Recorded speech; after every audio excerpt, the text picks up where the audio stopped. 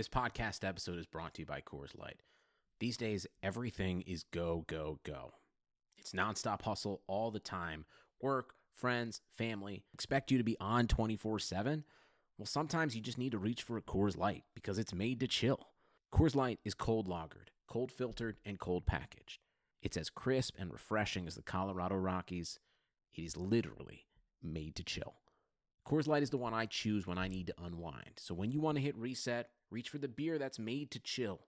Get Coors Light in the new look delivered straight to your door with Drizzly or Instacart. Celebrate responsibly. Coors Brewing Company, Golden, Colorado. This should be played at high volume, preferably in a residential area.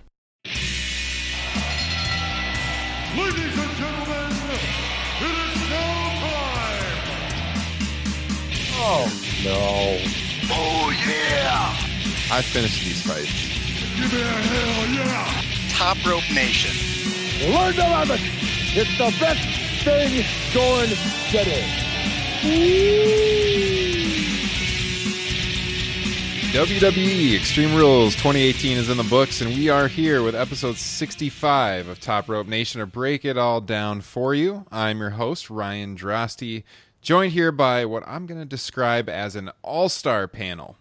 Unlike the pay-per-view tonight, this is an all-star panel to give you our thoughts on tonight's show, break it all down for you. Before I get to my co-host this evening, I do want to say that if you enjoy the show, please take a moment to leave us a 5-star review and subscribe on iTunes, as well as on all of your other podcasting platforms. You can find us on Stitcher, TuneIn Radio, Spotify, YouTube, and of course, TopRopeNation.com.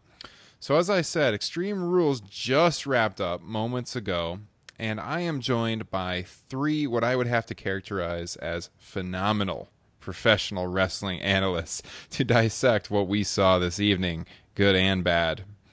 So right now, I want to go out to Cleveland, Ohio, and welcome my longtime co-host, longtime friend, ever since episode number 2, Kyle Ross. How are you feeling tonight? Just trying to get over consuming perhaps some of the worst 3+ hours of wrestling I've ever seen. But enough about 83 Weeks starring Eric Bischoff. Let's talk about WWE Extreme Rules. Love it. Hey, there's a preview later in the show, guys. We're going to have a comment on Bischoff's podcast after we get through the Extreme Rules situation this evening. Kyle has got some thoughts that he would like to get to on the Eric Bischoff podcast. Yeah, so if you're not interested in Extreme Rules, go ahead and fast forward to about the last 10 minutes of this episode. But if you are, you should just, hang tight here, listen to our thoughts on the pay-per-view, because we have a lot to discuss. And joining myself and Kyle tonight, making his return to Top Rope Nation after 1 week off last week, all the way across town from me here in the great state of Iowa, Waterloo to be exact, Mr. Justin Joint is on the line. What is the word tonight, my friend? Just what a weird episode of Monday Night Raw tonight. That was so... It was not very pay-per-view worthy, I would agree. And I was actually really looking forward to this show, too, so it was kind of a downer. Hold on 1 second here. You threw to Justin for a quote, what's the word? Please don't give him Coach's fucking terrible gimmick. Jesus. Oh, no. Oh, no, definitely not. I wouldn't do that to him. We're all friends here. Can't do that. So I did want to say, last month after Money in the Bank, we brought back this pay-per-view post-show format. It was kind of the first time we had done that since early 2017. It's been a long time since we've done the post-show stuff. And typically we put out new episodes late on Thursday evenings, but we're going to try to keep this up for the time being. So in addition to our usual Thursday shows, we'll have a pay-per-view post-show for you each and every month. And with that said, we thought it would be fun to bring in a new name each month to join us as part of kind of our pay-per-view post-show panel. And I got to say, this post-show panel is going to be a hell of a lot better than what the WWE Network gave to you this evening, because if you tuned into their post-show, you got smiling Sam Roberts right away staring you in the face when they went off the air. But we got someone I think is a little better tonight. So joining us as the 4th member of the panel, special guest co-host, you know him from Broad Street Hockey Radio, where he breaks down the Philadelphia Flyers for SB Nation's BroadStreetHockey.com. He's also a former colleague of all of ours from the days of Top Rope Press. It's a pleasure to welcome Mr. Bill Matz to Top Rope Nation. What's going on tonight, Bill? WrestleMania 17, that was not. But hey, Shinsuke Nakamura has a singles title, so woo! There was something positive tonight, I guess. That was an odd match too. I mean, who saw that match going just a matter of seconds? I thought it was the best match of the night. Yeah, it doesn't take much. My first thought on that match was like, my God, that was not worth the hours it took to put all that face paint on. All for that. Just terrible. Yeah, there's a lot of prep went into that one. Yeah. So, did you guys, by the way, this show had a little buzz for the kickoff show or the pre-show because we did have the Sin Cara Almas match, and I think we talked a lot about Almas on the show here. We all had kind of high hopes for him coming up from NXT. They haven't really done a lot with him so far. Did you guys tune in? I know Kyle tuned in to the pre-show. Bill, did you tune into the pre-show tonight? I joined it late, but yeah, I saw some of it. That's right. You were at the beach tonight, weren't you? I was, yes. So it's kind of a downer to come home and see that pay-per-view after being at the beach. Yeah, I was all excited. I was like, all right, we're gonna get home a little early. I'm actually gonna catch one of the pay-per-views, like, in real time. And yeah, not exactly what I was looking forward to there. No, but hey, you get to see Sanity. Were you playing with beach balls, you SOB? Never bring them inside. They only belong outside. Yes. Oh, man. Yeah, I actually did tune into the pre-show. I usually don't. And I thought the Almas match with Sin Cara was pretty good. Kyle, what did you think about that match? Yeah, it was better than an average pre-show match. There were some pretty cool spots, particularly this, Spike Hurricane and Rana there from Sin Cara. The argument is that Almas needs to do more interesting things, and I'm not going to disagree with that. But Sin Cara is pretty underappreciated, in my opinion, even for if he's just a prelim guy, and that's going to be his label from here on out. I think he usually has good matches, and this was one of them. Yeah, I agree. I thought it was a good match. Crowd was actually into it, and we're going to definitely get into this crowd a little bit tonight because I got to say, this crowd, we ragged on a crowd a few months back, a television crowd they had in Green Bay, Wisconsin that was just absolutely terrible.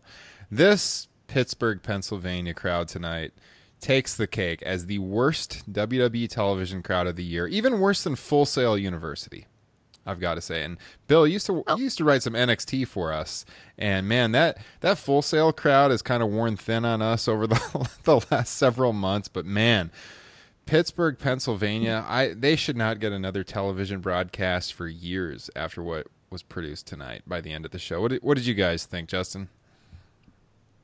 Yeah, that was awful. And what's weird is I'm looking at our Twitter feed and we have people who I'm not going to give them any attention, but they're talking about how, oh, look at wrestling fans always finding something to complain about. It's like, if they're quiet, they complain. If they start chanting, they complain. It's like, as a wrestling fan, I just want you to cheer about the match. That's it. Just like that helps us at home get more engaged with it. It's just focus on the freaking match, not on the countdown. Yeah, you had a pretty good take on Twitter I saw about that. I'm trying to find it here right now on my phone.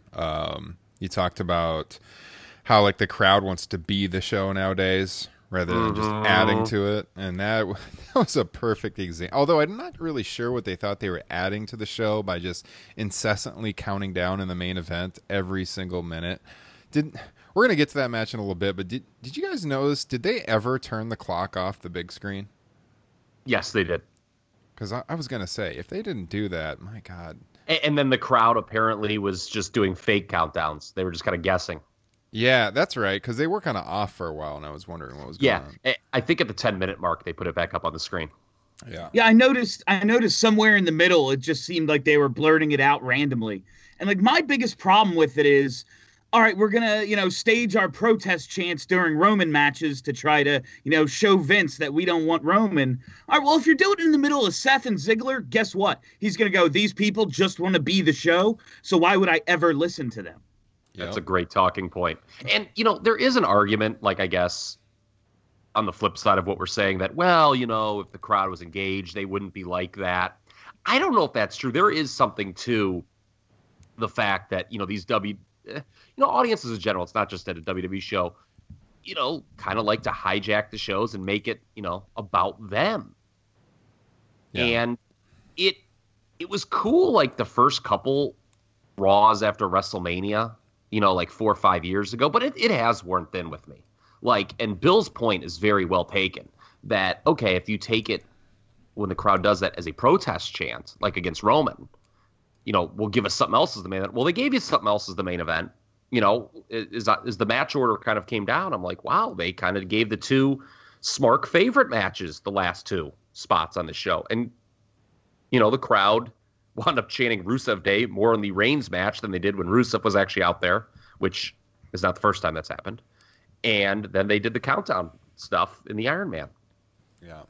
I can't wait to hear what the Roman haters say about the Roman Reigns match being on just 2 hours into the 4-hour show. Like, I did not get that at all. Like, why the crowd was just...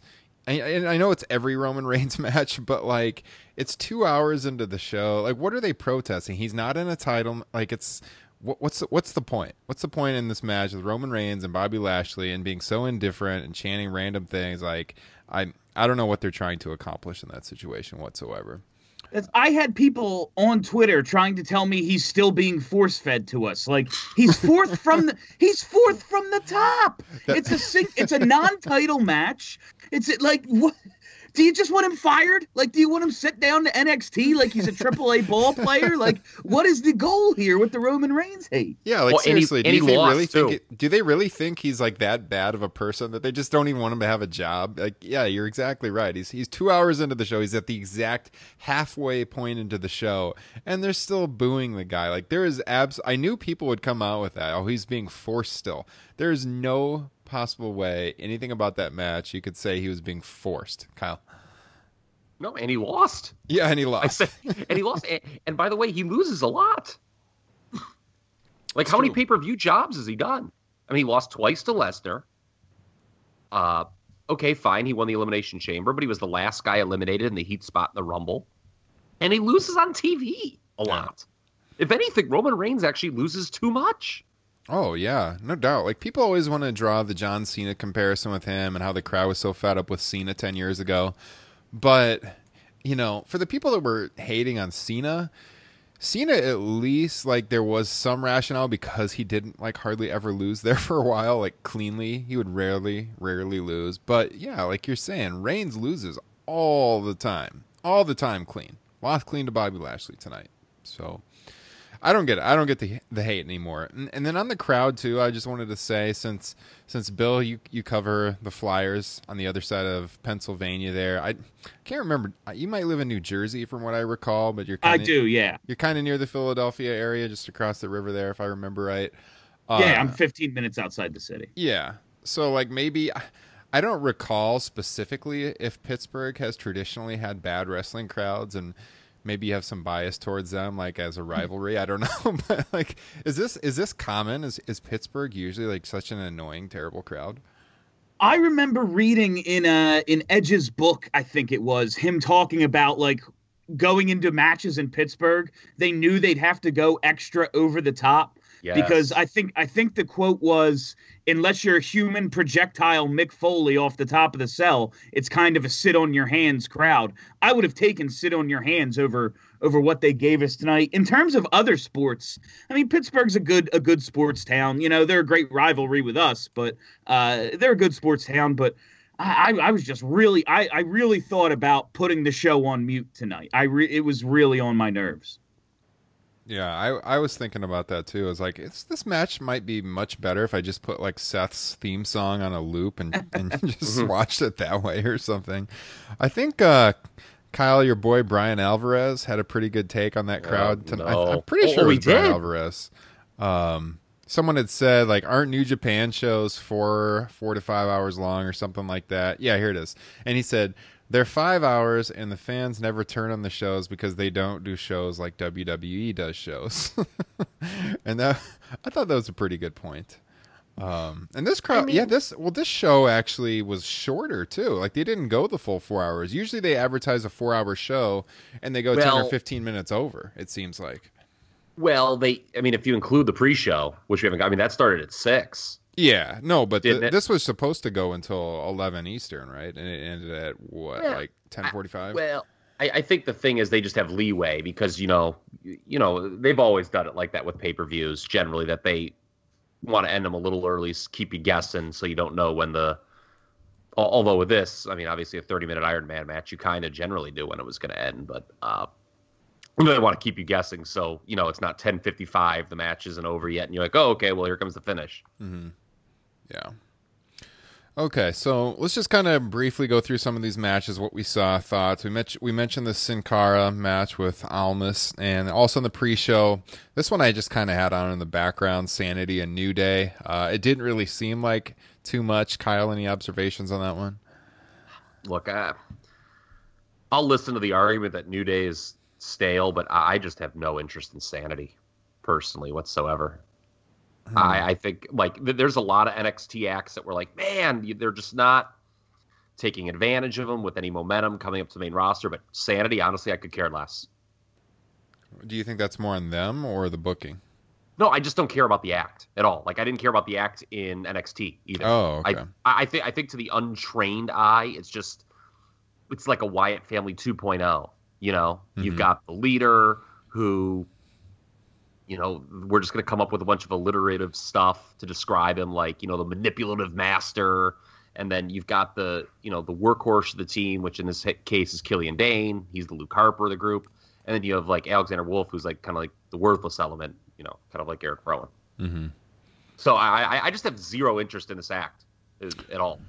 Well, I know Justin likes Sanity, at least when they were in NXT, and I got to say, I liked them in NXT. I was looking forward to their debut on SmackDown, which then kind of got dragged out before it actually finally happened. I think the act's cool. I like the entrance. I like them as workers. I really like Nikki Cross, who I did see Twitter was going pretty wild over the fact that she worked a SmackDown house show. Yes. Recently, so she could. They bring her up. That could add something to the group. But Justin, she teamed with Becky Lynch, I believe. That's right. Justin, you're a Sanity fan, aren't you? Yeah, I dig them, but kind of everything you said. It's the entrance. They're good workers. I've lost all faith in NXT call-ups doing anything interesting. Everybody just kind of becomes the spoke in the wheel. There's a chance it's just too early to make a judgment on them. We got to see how they play out at least a little bit. Go ahead. Oh, I would say they were put over strong. Tonight, so at least there was that. Yeah. So it seems like to you, Kyle, they're Taco Bell and not Taco John's. Great reference. Yes. Great reference. Okay, Bill, do you have Taco John's in New Jersey? I don't think so. Okay. That's a new one to me. Yeah, apparently it's kind of like a west of the Mississippi thing because they're all over here in Iowa and Minnesota. And Kyle was actually in town with us a couple weeks ago. I don't know if you caught the podcast or not, but he came through Waterloo Cedar Falls here, and he hooked up with me and Justin. We recorded a live podcast in person, and Kyle just could barely contain his excitement because there were Taco John's every city he came to on the highway. And what'd you say, Kyle? There's one or two in the entire state of Ohio? Yeah, and the second one just got built, but the only one before was actually at Ohio University where I went to school. It's crazy. So I had to get Taco John's last week and sent Kyle a picture on text, and he was jealous. Love Taco John's with all my heart and soul. A lot better than Sanity. We should reach out to Taco John's to be a sponsor of this fine podcast, if I do say so myself. That is a good idea. Kids at home, eat Taco John's, not Papa John's. Love it. Yeah, that is real good. Don't you talk about Hulk Hogan's pizza franchise that way? Yes. Oh, man. I was trying to make that connection, and I couldn't. Good one there. Yeah. Bill, let me get your take on Sanity, too, because, like I said, you were kind of one of our NXT aficionados on Top Rope Press there for a while. What do you think of Sanity, and do you still catch NXT on a pretty regular basis? I do. I always find myself catching up, like right when there's about to be a takeover. I'm like, all right, I got to watch the last, 3 NXTs just to give myself a little background here. But I do try to catch it. I dug Sanity a lot in NXT. I thought they were a lot of fun. I dug their gimmick, and their work was always good. I think they lost a little bit without Nikki Cross. She was just that an extra element to their matches that I think has been lost since the main roster. And yeah, pretty much all the NXT call-ups. It's just I want someone to just come up and be great right away. I guess they tried it with Finn, however long ago, and he gets hurt right away, so I guess they backed off that a little bit. But I think there's some room for Sanity to do something, but I do wish they were a little more NWO and a little less Wyatt family, I guess is what I'm looking for from them. I will concede Nikki Cross was, I think, the most interesting part of the group. I will concede that point, and that could be what's missing here in the main, because without her, I don't know. I have no interest. Like, they're not an act I will stump for moving forward, I don't think. Yeah, I did want to say, Bill mentioned how he kind of like does the crash course on NXT before the takeover shows. And then I think Kyle said that last week on the podcast. That's one of the great things about NXT is you can skip it for a month and like binge watch it and see the show in about the time it takes to watch one edition of Monday Night Raw. So it's always a draw for NXT. But I think we've said this before on the show too. One of the problems with NXT guys being brought up is that they always just kind of assume that the WWE main roster audience just knows the people, and they don't really introduce them very well.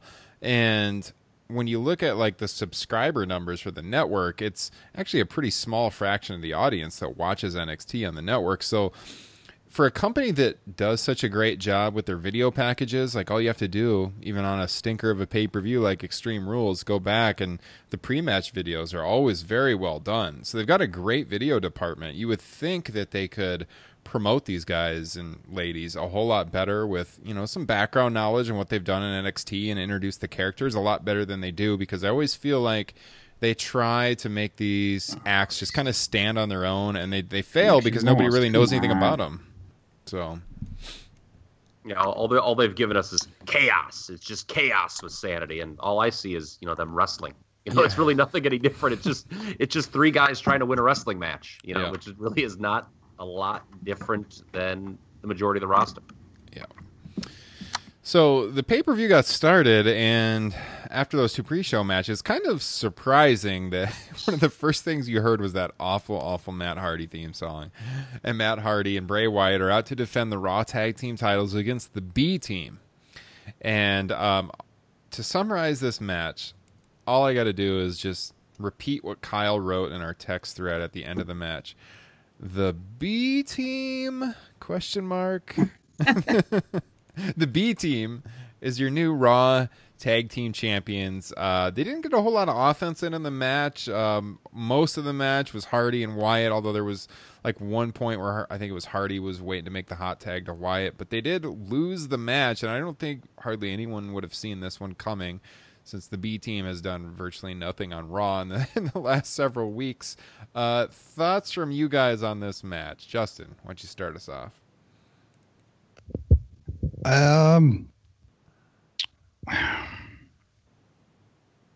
I guess this match was kind of, for me, the entirety of the entire show.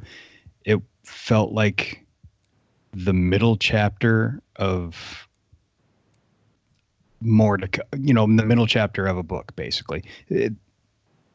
This can't be the team they want to go with on Monday Night Raw, considering they have the Revival and Authors of Pain.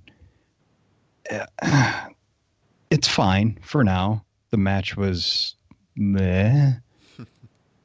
But yeah, I don't know. It just lackluster, I guess, is the only way I can put it. Yeah, perhaps the better question, rather than what we thought of the match, is like, who is going to be the next tag team champions? Because I doubt the B Team holds the titles very long. So do we think they're going to go back to Wyatt and Hardy? Because it seemed like that's breaking up. I think Hardy already sent out a tweet kind of saying like a move on kind of thing about the team. So I would love to see the Revival get the belts very quickly. I think that would be a good move. Bill, what do you see happening in the Raw tag team division? Yeah, the Raw.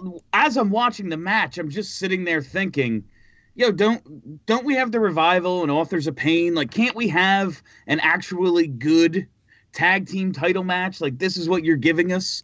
They would never put the titles on like Breeze and Fandango, and it just seems like that's what the B team is. I don't know. It's lackluster was a great word for it. You're just sitting there going, okay, maybe we're gonna break up Matt and Bray. Where the hell do we go with the tag titles from here? Like the B team?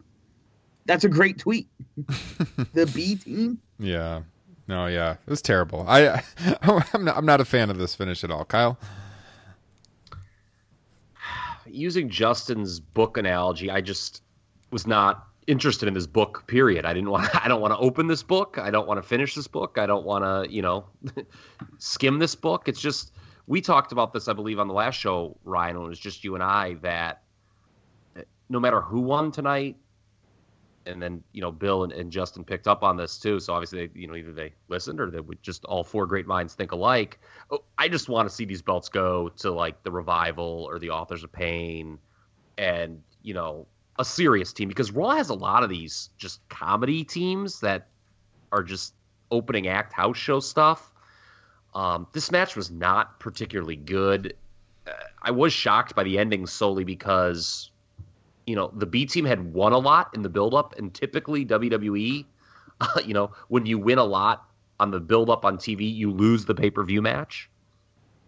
The other thing that was bad about this match, that they spent time kind of building to the Bo Dallas Bray Wyatt confrontation and then did nothing with it. So that was kind of and actually, I'm glad you pointed that out, because hopefully that is part of the story, with them winning the tag titles. And there was that at the beginning of the match, that kind of that slow build to Bo Dallas and Bray Wyatt. And, maybe you got to put a lot of faith into WWE, but maybe there's some long-term story that's going to happen.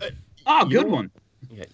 You know what I don't want? We talk about Revival, Authors Paid as take shit. What I don't want is a Matt Hardy Bray Wyatt feud. I think you're going to get it. I mean, like that. I mean, like, I could not think of a feud in WWE I would want to see less than that. I mean, Matt Hardy. I mean, my God, he moves like he's in quicksand. Yeah, I got to say, for a company that likes to tell stories, wasn't that the famous quote from Vince McMahon on like Beyond the Mat? That's what we do. We tell stories or something like that. This is like the perfect example of a feud that should just tell a story, because the matches aren't going to be very good and nobody really is invested in the characters. So you got to make them invested in the characters. And I thought we would go a place with Bo Dallas and Bray Wyatt, like you hinted at there, Kyle. And we might still go to that place, but I don't want to see this be a long-lasting feud, but perhaps we'll get some kind of a final deletion style rematch or something where Dallas and Axel get turned to the dark side or something, and they finally acknowledge that Bo Dallas and Bray Wyatt are like siblings. I don't know. I'd like to see him do something creative, though, because as constructed right now, the only way this could be interesting is if they got really creative with it, given those other tag teams they have on Raw. I would say like 60 to 75% of Raw's tag team division probably belongs in like an Ultimate Deletion style segment, where it's just like goofy stuff. I mean, we talked about, look at the teams. You have like Titus Worldwide, Fandango's hurt now, so just Tyler Breeze on his own, so he's kind of up Schitt's Creek. The Ascension, Slater and Rhino. These are comedy teams. Like, honestly, just throw them all in an Ultimate Deletion, and it'll probably be more interesting than anything else you could do with them. Isn't that kind of ironic that Fandango or Breezango, I should say, they were like way, way, way more over than the B team will ever be. Yeah, they would have never even considered putting the tag team titles on them. It did get kind of old, I think, after a little bit. Oh, yeah. It was a one-trick pony, but yeah. For a while, though, it was very popular. I mean, way more popular than anything the B team's doing, and they would have never considered giving Breeze and Fandango the tag team titles. So it's kind of odd to see them win them tonight, but more power to them. So we'll see what becomes of this tomorrow night. Here we go. Finn Balor and Baron Corbin, the Constable. Kyle, your new favorite professional wrestler. What do you think of this match, Kyle? I don't. It was odd. They put the matches I really didn't care about the most on first. It was very much like a 1998 WWF pay-per-view. I don't know. Little guy beat the big guy. They tell that story from time to time. It was done in a way where you think the feud must continue, to kind of play off what Justin just said. You know, just winning with a small package. And the fact that I don't know what these two, who they'd be programmed with moving forward besides each other. I imagine this feud's going to continue. I will say on the positive side, Baron Corbin's getting a lot smoother in the ring, stealing a lot of big boss man spots. Great reference. Yeah. Justin, our resident Finn Balor mark. What'd you think of this one? Yeah, it felt like chapter 2 in a 3 or 4 chapter book. I would assume they're working towards a Demon Balor match against Corbin at SummerSlam, being that we haven't seen him since October, I think. Did they blow it on Baron? I mean, I love the Constable. I know you do too, but do we blow the Demon gimmick on the old Constable? I mean, if you're going to blow it, you got to blow it on the Constable. Oh, man. Imagine someone tuning into the podcast just now. What the hell are they talking about? Blow it on the Constable. Yeah, I thought it was a decent match. Typical smaller guy versus bigger guy, like you guys said. Balor stealing the win kind of thing, and it's definitely going to continue. Bill? Yeah, I liked that Balor steals the win. I would have, if I had to put money on this, it would have been Corbin does, something underhanded and pulls it out, and Finn Balor sitting there looking at the ref like, hey, what the hell? So it's cool to see him get a clean win. It's one of these things I would like to see where it's going. Like, what are we building to a Demon Balor coming back? Is that what we're building towards? I would love to know where this is going, but decent enough match, fine for its spot on the card. I do believe Corbin is getting a little better, even though he's wrestling in slacks, basically. I'm not the biggest Finn Balor guy, but I liked what I saw tonight. No problem with it whatsoever. How dare you? You know what they should have done with this feud is it should have built to a hair versus hair match where Corbin, and that's how Corbin lost his hair. Oh yeah, that actually would have been pretty good. Like, I know Vince, there's like this knock out there that Vince doesn't like hair matches, although it was like the biggest match he ever did was when he put his own hair on the line.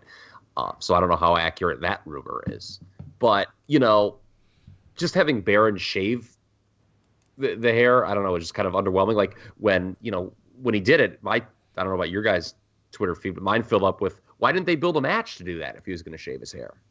Build some heat. So, Yeah, well, I got to say with the Demon stuff, whatever we got to do to get the Demon would be a good thing, because I mentioned Smiling Sam Roberts earlier in the show. We got to get rid of Smiling Finn Balor, because This story with Finn Balor just gawking and smiling backstage all the time is just absolutely terrible. Just terrible.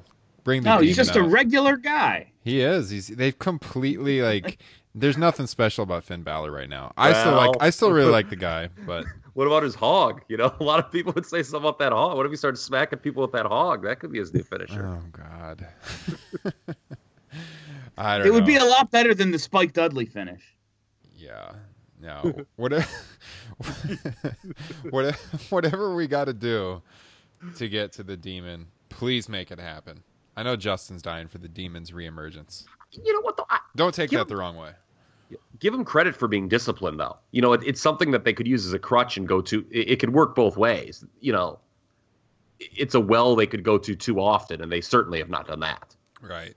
Well, we've talked on the show too before about Balor as a heel, back when we thought maybe he'd go heel with Gallows and Anderson, and how his best work in his career was as a heel in New Japan. Man, at a point right now where he just seems like just another guy, this would really be like the perfect time to turn him heel. Because I don't know how his merch is selling right now. I'm guessing it's still selling pretty good, but not anywhere close like his peak in NXT when he was the champion there.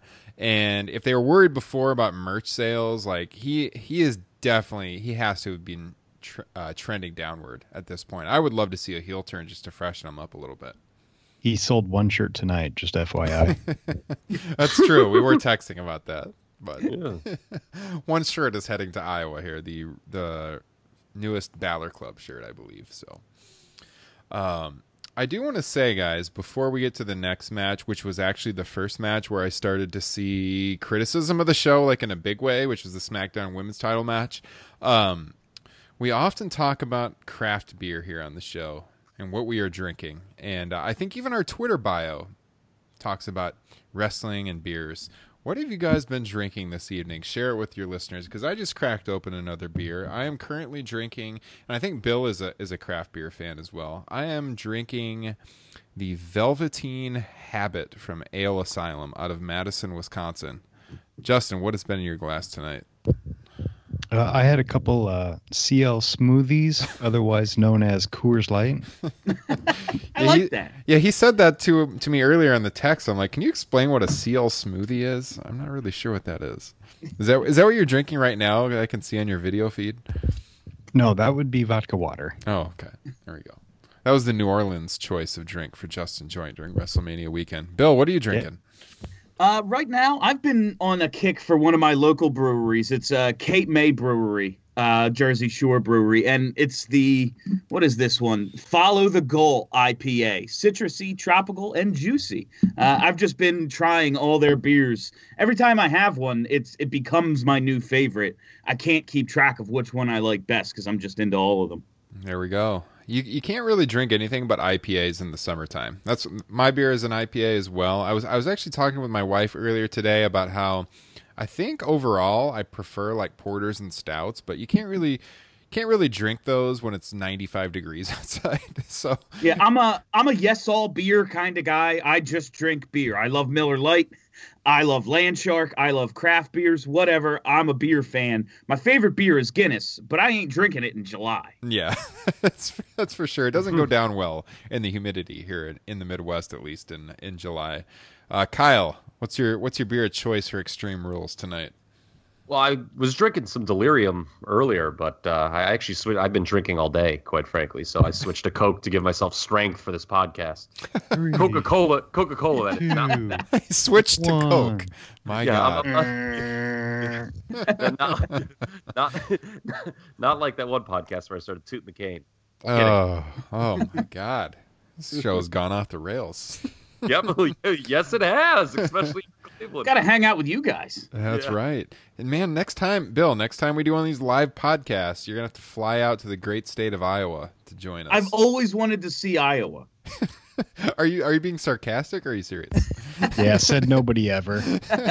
You got to get to the Field of Dreams. Yeah, ever since I read Shoeless Joe, you know? There you go. So, all right, SmackDown women's title match, Asuka and Carmella. I thought, so when we did our pay-per-view preview, I'm writing right now on popculture/comicbook.com, and one of our questions was, give me one surprise for this show. I think our guy Jack Snodgrass had written that, and I got to give a shout out to Connor Casey as well, one of our WD writers there at comicbook.com. My surprise was that Carmella would walk out SmackDown Women's Champion, and that's exactly what happened. And honestly, could you guys have seen Asuka winning the women's title at a B show? Because I didn't see it at all. That's kind of why I went to Carmella's going to retain, because I don't think Asuka would win the title for the first time at Extreme Rules. So what did you guys think of this match? What did you think of the finish? Did you guys think that Asuka was harmed by this finish? Because that's what I kept seeing on Twitter. People saying, oh, they've killed the SmackDown's women's division and Asuka is dead. What do you think, Kyle? It hasn't been good since WrestleMania. I hate to keep harping on it, but she shouldn't have lost to Charlotte at WrestleMania, and it's kind of all gone downhill from there. We talked about it on our show last week, too, that the whole notion that, with them just bringing Ellsworth back, it was unlikely they were going to take the title off Carmella. So we said there was going to be a lot of kind of crappy finishes tonight, and this was the first one. This was not a good match. Carmella, bless her soul, is not good once the bell rings at all. Once Ellsworth started dropping foreign objects from the cage, like 5 minutes in, you knew this wasn't going long, and they had little confidence in the match. And it was bad. It was just a really bad match, and Asuka has been harmed. I think her losing multiple times to Carmella isn't great at all, especially because, when you combine it with the Charlotte loss, it makes it even worse. So I'm going to push back here a little bit to get us talking here. Do you think that the Carmella losses have been more damaging than the Charlotte loss? Tough question. If there were, all right, this is what I would have done. And I think Justin, correct me if I'm wrong, that we talked about this. I think they were afraid of getting real heat. And what they should have done was had Carmella end the streak with a Money in the Bank cash-in. That would have been real heat. Mm-hmm. Having Asuka lose to Charlotte and then just kind of be this plug-in challenger is just underwhelming and bad. So when you combine all the factors, it's bad. Like, having that be the way that the streak ended and having her chase and having there be real heat there, I think people would have cared more going in than they do. I just don't think people care about this program at all. Yeah, it is an issue, and it goes back to the fact that people stopped caring or started caring less about Asuka when she lost at WrestleMania. Mm-hmm. That's why I would say the WrestleMania loss is more damaging, because Carmella's victories have been like hokey heel finishes. Yes. Ellsworth coming back, Asuka beating the shit out of Ellsworth, and then Carmella comes up tonight and throws Asuka into the cage, knocks her out, pins her. I think the Charlotte loss was just mind-blowing. I didn't see that one coming at all, and I think that's really what took like the special feeling away from Asuka, where she was undefeated and everything. And I'm pretty sure sitting there in the Superdome with you, Justin, we looked at each other and jaws just dropped when Asuka lost at WrestleMania. So what were your thoughts on this match, and how do you feel about Asuka's direction just in general right now? Okay. Yes, we were sitting in the Superdome, also known as the Silverdome to some racists. And yeah, I was shocked by the end of that match. But to think that was a bigger blow to her status than what is going on right now is just ridiculous. At WrestleMania, she lost to what will more than likely go down to be the greatest women's wrestler of all time. There's a very good chance of that. Charlotte is amazing. Charlotte is on a hell of a run. She's oh boy. Kyle sounded like he had too much Taco Bell in the background right now. Yeah. I don't think it took anything away. In fact, to me, that was the beginning of what you could start to build an interesting story with Asuka. Because what are you going to do? You're just going to keep doing the undefeated thing for another year? That we would be complaining about that right now if that was the story that was going on. The match tonight didn't really bother me, only because I kind of expected it to be what it was. I mean, you're in a match with Carla and James Ellsworth in a fucking shark cage. I mean, you're not expecting Flair and Steamboat. Yeah, I think go ahead. No, it just, I was entertained by it. It's like that was the first match. It's like, all right. I mean, I get what they're doing here.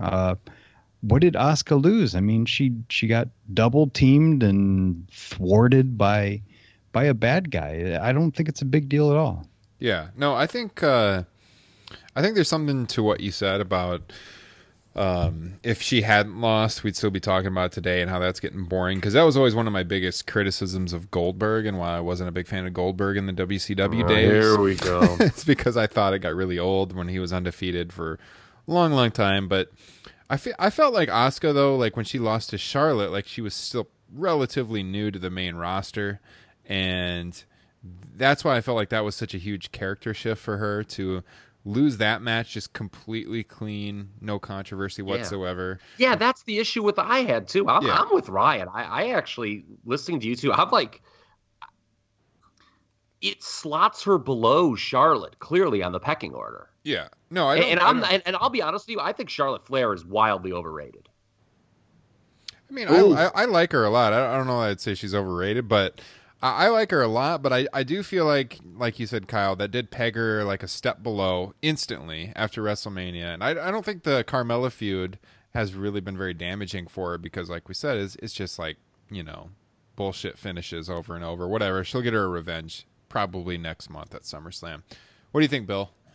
Yeah, going back to WrestleMania, I like the streak ending because if you are going, whether we think it or not, they're going to push Charlotte Flair as, carrying on the Ric Flair greatest of all time lineage. So if that's the story you're telling with her, great. All right, she did, beat the undefeated Asuka. Good for her. And you get the streak away from Asuka because once you get into an undefeated streak, that's the only story you're telling. Like, you need to move on, and I like this story that they're telling with Asuka now. Sometimes I think they're working us, like people who do podcasts and people who care about this kind of stuff. Oh my God, they had Carmella, who can't work at all, go over on Asuka. And that builds more sympathy for Asuka, and that's a story they can tell all the way till next WrestleMania when I assume we get the first women's main event of WrestleMania, and it's Asuka getting her revenge finally. But that's my fantasy booking mind. And against who? I think it's Asuka Charlotte. You go back to it and do it over again, and it's finally she gets that title back, or gets it for the first time after chasing it for over a year. More to Bill's point, which I think is spot on. I think we just all agree that Kyle Ross is the one who's overrated, not Charlotte. Oh, dude, come. So here's the way they booked it. So okay, they put Charlotte on the pedestal, right? And then they had her lose to The booking was, I thought, very bad. Like how they had Carmella get the big win, but then she loses via cash-in. And I don't think Asuka's getting the big win at Wrestle. I think Charlotte's is earmarked for Ronda Rousey. I mean, that might be a main event, but it's not going to be Charlotte Asuka. If you guys think like Asuka's getting this, I would be shocked if because Bill, I was the first part of what he said, I completely agree with. They're going to, it doesn't matter if I think Charlotte Flair's overrated or not, because her last name is Flair, she is going to be the long-term centerpiece of the women's division. It's just the way it is. So I don't think Asuka's getting redemption of her over Charlotte WrestleMania at all. I'd be shocked if that happens. Yeah, in terms of Carmella going over tonight, and maybe they will build to Rousey or something like that. Maybe it's not WrestleMania. I feel like Asuka will eventually get that revenge and get that comeuppance and get,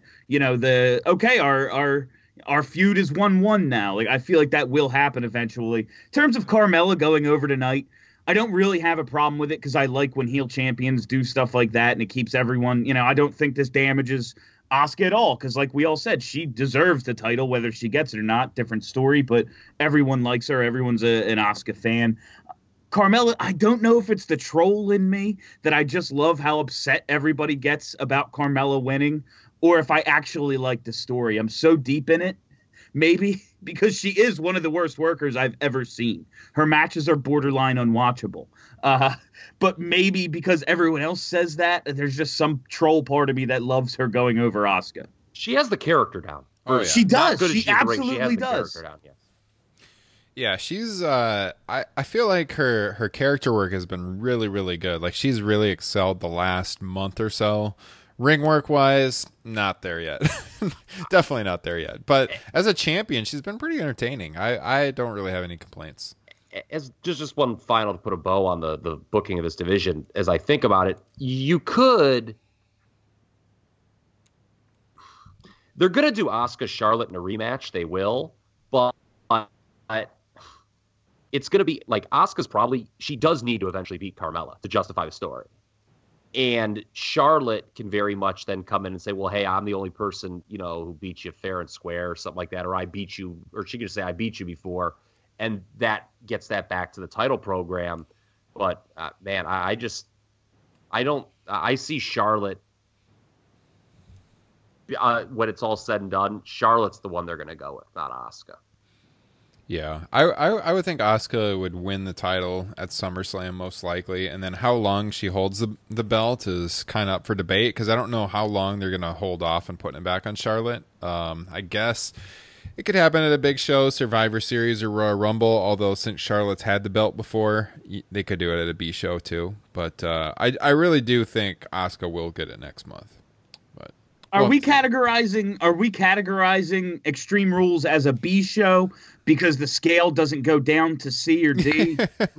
That's true. We should call this a D show, probably would be more accurate, because it was not very good. And honestly, I did feel like the first half of the show was being paced pretty well because of the fact that they were getting a lot of the matches out of the way that didn't have a lot of build, and they were leaving for later in the show like the good stuff, but then the good stuff didn't shake out as well as I thought it would. And I don't know. I did have high hopes for this U.S. title match between Nakamura and Jeff Hardy, which went a matter of seconds. That was the next match on the card. Nakamura is your U.S. champion. We've talked ad nauseum on the show about how Nakamura probably should have got a WWE Championship run. I did see was that on the pre-show when he had the interview with Renee Young? Mm-hmm. Yes. That was pretty funny. Yeah. Where he was talking about he was having technical difficulties, couldn't hear, blah, blah, blah. Nakamura comes out, defeats Hardy in seconds, wins the U.S. title. I guess we're getting a rematch this Tuesday night on SmackDown. Jeff Hardy is cashing in his rematch clause. And then we also got Justin Joint's favorite professional wrestler making his return at the end, Randall Orton himself. Justin, how were you feeling when you saw the St. Louis native walk that aisle once again? It didn't get as much traction as some of our other tweets tonight, but the first thing I tweeted when he came out and gave Jeff Hardy's Twig and Berries the business was heel Orton finally a breath of slightly less polluted air. I thought that was a really good tweet. That was a good take. I didn't see the action it got on Twitter at Top Rope Nation, but I liked it. That was good. Yeah, no, it got nothing. I'm excited. I'm not excited because I don't give a shit about Orton. I am. I am more as enthused as I could possibly be about Orton now that he's a heel. That maybe they can do something interesting with him. Yeah, if I have to watch Orton, it better be bad guy Orton. Yes. Yeah. Agreed. My tweet about Orton's return was Randy's presence on WWE broadcasts has felt like a stomp to the dick for many years now. So I suppose that was appropriate when he stomped Jeff Hardy in the dick. So, hey, Ryan, since we're talking about all our tweets about Randy Orton and penises and whatnot, I think we'd be remiss not to give Kyle Ross some credit for the line of the night for me. That was the line of the night. Quote, Jeff Hardy's penis just took a bigger beating than Mick Foley at Hell in a Cell. Hashtag Extreme Rules. That's Kyle Ross right there, up on the Twitter page. Kyle, bravo. Thank you. I do what I can. By the way, Orton and Nakamura, they have so much in common. Two guys who try about 6 times a year each. Oh, Kyle Ross, the king of the one-liners. There we go. So I'm going to say this and talk about the actual, whatever it was, 10-second match. I liked it. I liked how this was done. I thought it was for a title change was far more effective had they done just kind of a ho-hum run-of-the-mill 12-minute match. And because I don't think that, Jeff Hardy's hurt, so I don't think the match would have been that good. Those who are out there, thinking we were cheated out of some great match are lying to themselves about Nakamura because, the last man standing match last month was okay. But other than that, he has not been at the level that most would have expected coming in to the main roster. He just hasn't been. His strength right now is his heel work, whether it's that interview you referenced, Ryan, earlier, or, just, the low blow before the bell. Yeah. So Kyle's 100% correct. This is the way it had to go. And I did not realize going into the match how bad Jeff Hardy was, as far as physically speaking. I was kind of looking forward to how that match would go, but this totally worked for me, especially considering I assume Jeff Hardy was super messed up on drugs. That my first thought was, oh, here we go again. Like I realized later that Jeff Hardy was hurt, but when you see Jeff Hardy lose a title in 6 seconds, you go, oh, yep, here we go again. But yeah, I was looking forward to maybe if Hardy was healthy, this goes second longest match on the card, see what they can do because it's such an interesting clash of styles. But like everyone else, this works for me, especially with the injury. I'm fine with this. Let's see more heel Shinsuke and see if he can turn into something because he has been a disappointment since his call-up, I think. Yeah, no, I completely agree, and I'm a big Nakamura fan, and I do think he's been really, really disappointing on the main roster. He does seem kind of like he phones it in a lot, and God, when I saw him at an NXT house show almost 2 years ago now, I felt like his performance at the house show was really phoned in, and that was kind of disappointing too. So I agree, even as a big Nakamura fan, his run has been a disappointment until the heel turn, and I think the heel turn's been really good for him. It's freshened him up a lot. Love the new theme song, and I'm interested to see what he does with the U.S. title. And it's interesting that Jeff Hardy, you know, his health situation, because he did just give an interview where he talked about how he's not using the Swanton Bomb anymore at untelevised events because it's just too hard on his body, which really isn't that shocking, I guess, considering the style he's wrestled now for the last 20 years or so. But it does catch up to you, and he's hurting these days, and it makes sense. He's got to tone it down for the non-television shows. So this led us into the Braun Strowman, Kevin Owens steel cage match, which one of the most memorable spots of the night. Probably, if you see any highlights of this show ever again in the future on WWE, it's going to be the Kevin Owens bump off the top of the cage when Braun Strowman chokeslammed him off the cage. And so this makes another massive bump Kevin Owens has taken. And the camera crew caught this one pretty well, I think. Compared to the one he took at Money in the Bank, which they kind of missed a little bit. But, yeah, Kevin Owens, he's going out there. He's taking the bumps. And what do you guys think of this match? Kyle? I didn't like this feud from the start. I thought the psychology was bizarre.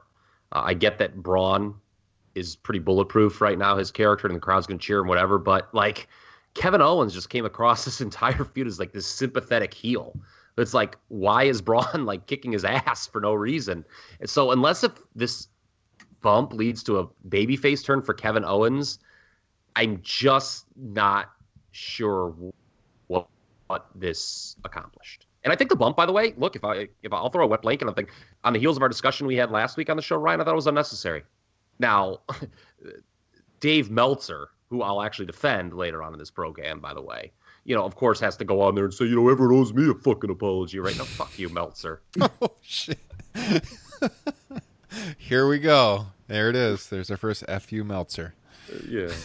Did you see that? Like, I did. Like, as soon as Owens takes the bump, and by the way, the monitors were on there, and it wasn't the safest bump in the world to be taking. I agree with that, but Meltzer say some people really owe me some apologies right now. Yeah, that's not. Yeah, tweets like that are not really doing much for his reputation as a New Japan homer.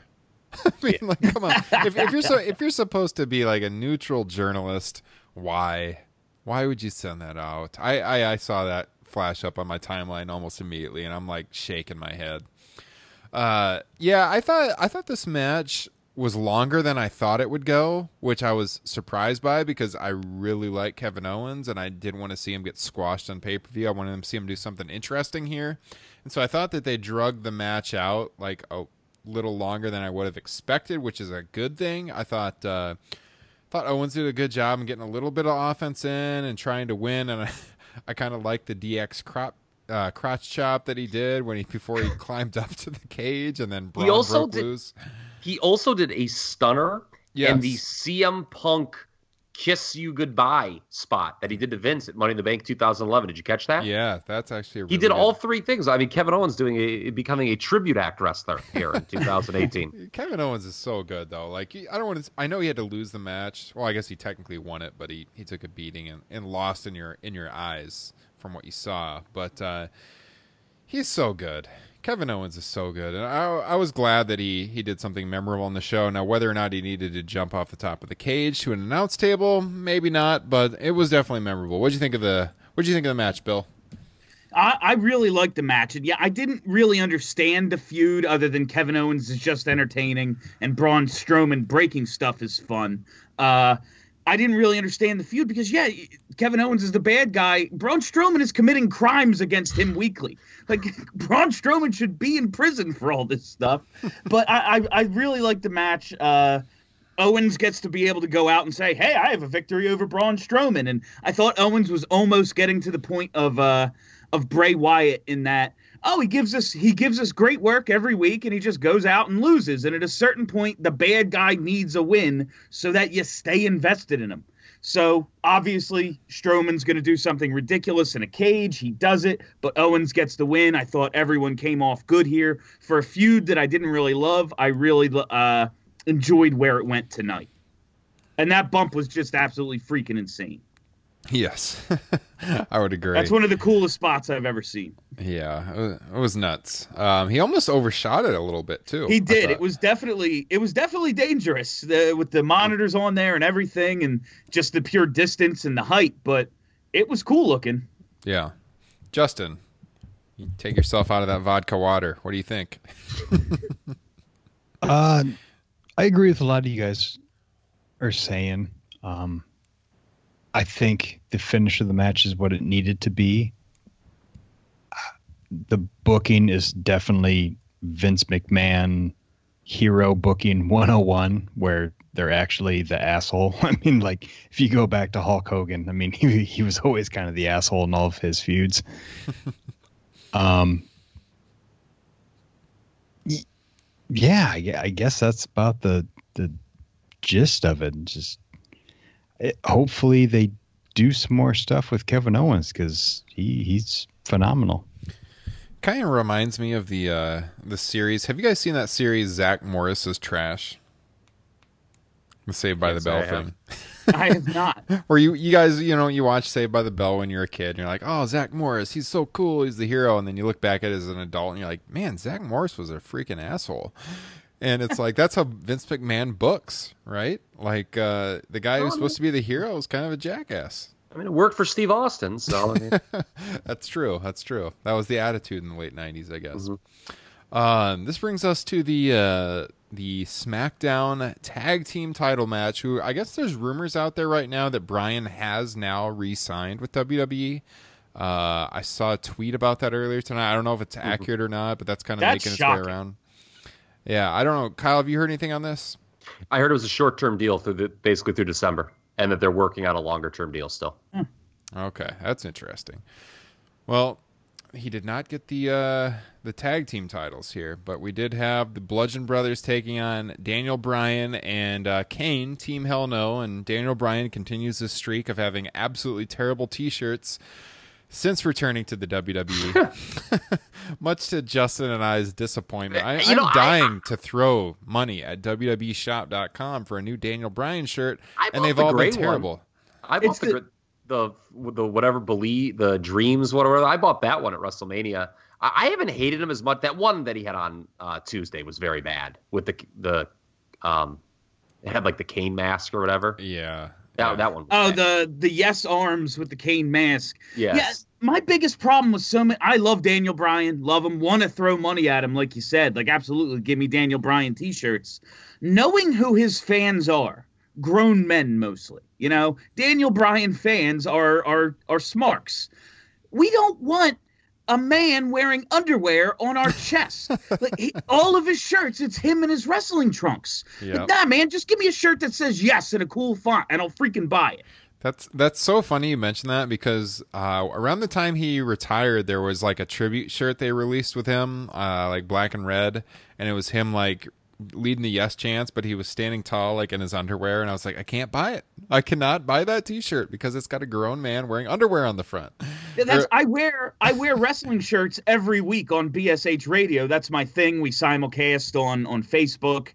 I wear wrestling shirts. People realize it now. Like Daniel Bryan's my favorite wrestler. I can't wear his shirts because I look silly. Yeah, no, and he actually like his first run before the injury and everything, like not his first run, but his championship run, he actually had really good merch back then. Like he had a really sweet hoodie that just said yes in the corner that was cool. He had the Yes Movement T-shirt that was really cool. I wish he would just reissue all that merchandise, because ever since he's came back, it's mostly been really lackluster. Yeah, a lot of that stuff was good. Yeah, so Bryan and Kane were attacked backstage early in the show, which led to Bryan starting this match all by his lonesome, and he did a pretty good job fighting off both of the Bludgeon Brothers before he couldn't take it anymore. And then lo and behold, out comes Kane with a walking boot on, and of course, like any big It's red, gotta be Kane. yeah, they always get that line in. They always get the line in. It's so scripted. And then, of course, like any big red monster would do, he finally reaches the ring, and then he waits patiently for a tag to come into the match, which I thought was just like completely ridiculous. But yeah, the Bludgeon Brothers retained. Justin, I'll give you first dibs on this one. What did you think of the match? I've got a confession to make. I was putting my kid down during this match. That is shocking. So I did not see it. I can't believe you did that during a Daniel Bryan match. I had to. He's, I named him after Killian Dane of Sanity. So with respect to that, I have to help my wife put him down, and unfortunately, that was during this match. All right, Bill, go ahead. I think my favorite part of this match was a tweet I read. I was just looking for it, but couldn't find it. It was a reply to Justin Henry, and it was, "Why doesn't Kane just shoot him with lightning?" Like, he's out there in a walking boot. His buddy's getting beaten up. Use some of your magical powers. Yes. No, well, seriously, like I didn't get that. He just hauls himself down to the ring, and then he just patiently waits on the apron. Like I was saying, like, what the hell? This is a big red monster. Go in there and clean house. I don't get it. I didn't really understand this match. I just feel like Daniel Bryan's return is being wasted. Like, I get nervous every time he takes a bump. Like, just give me something meaningful.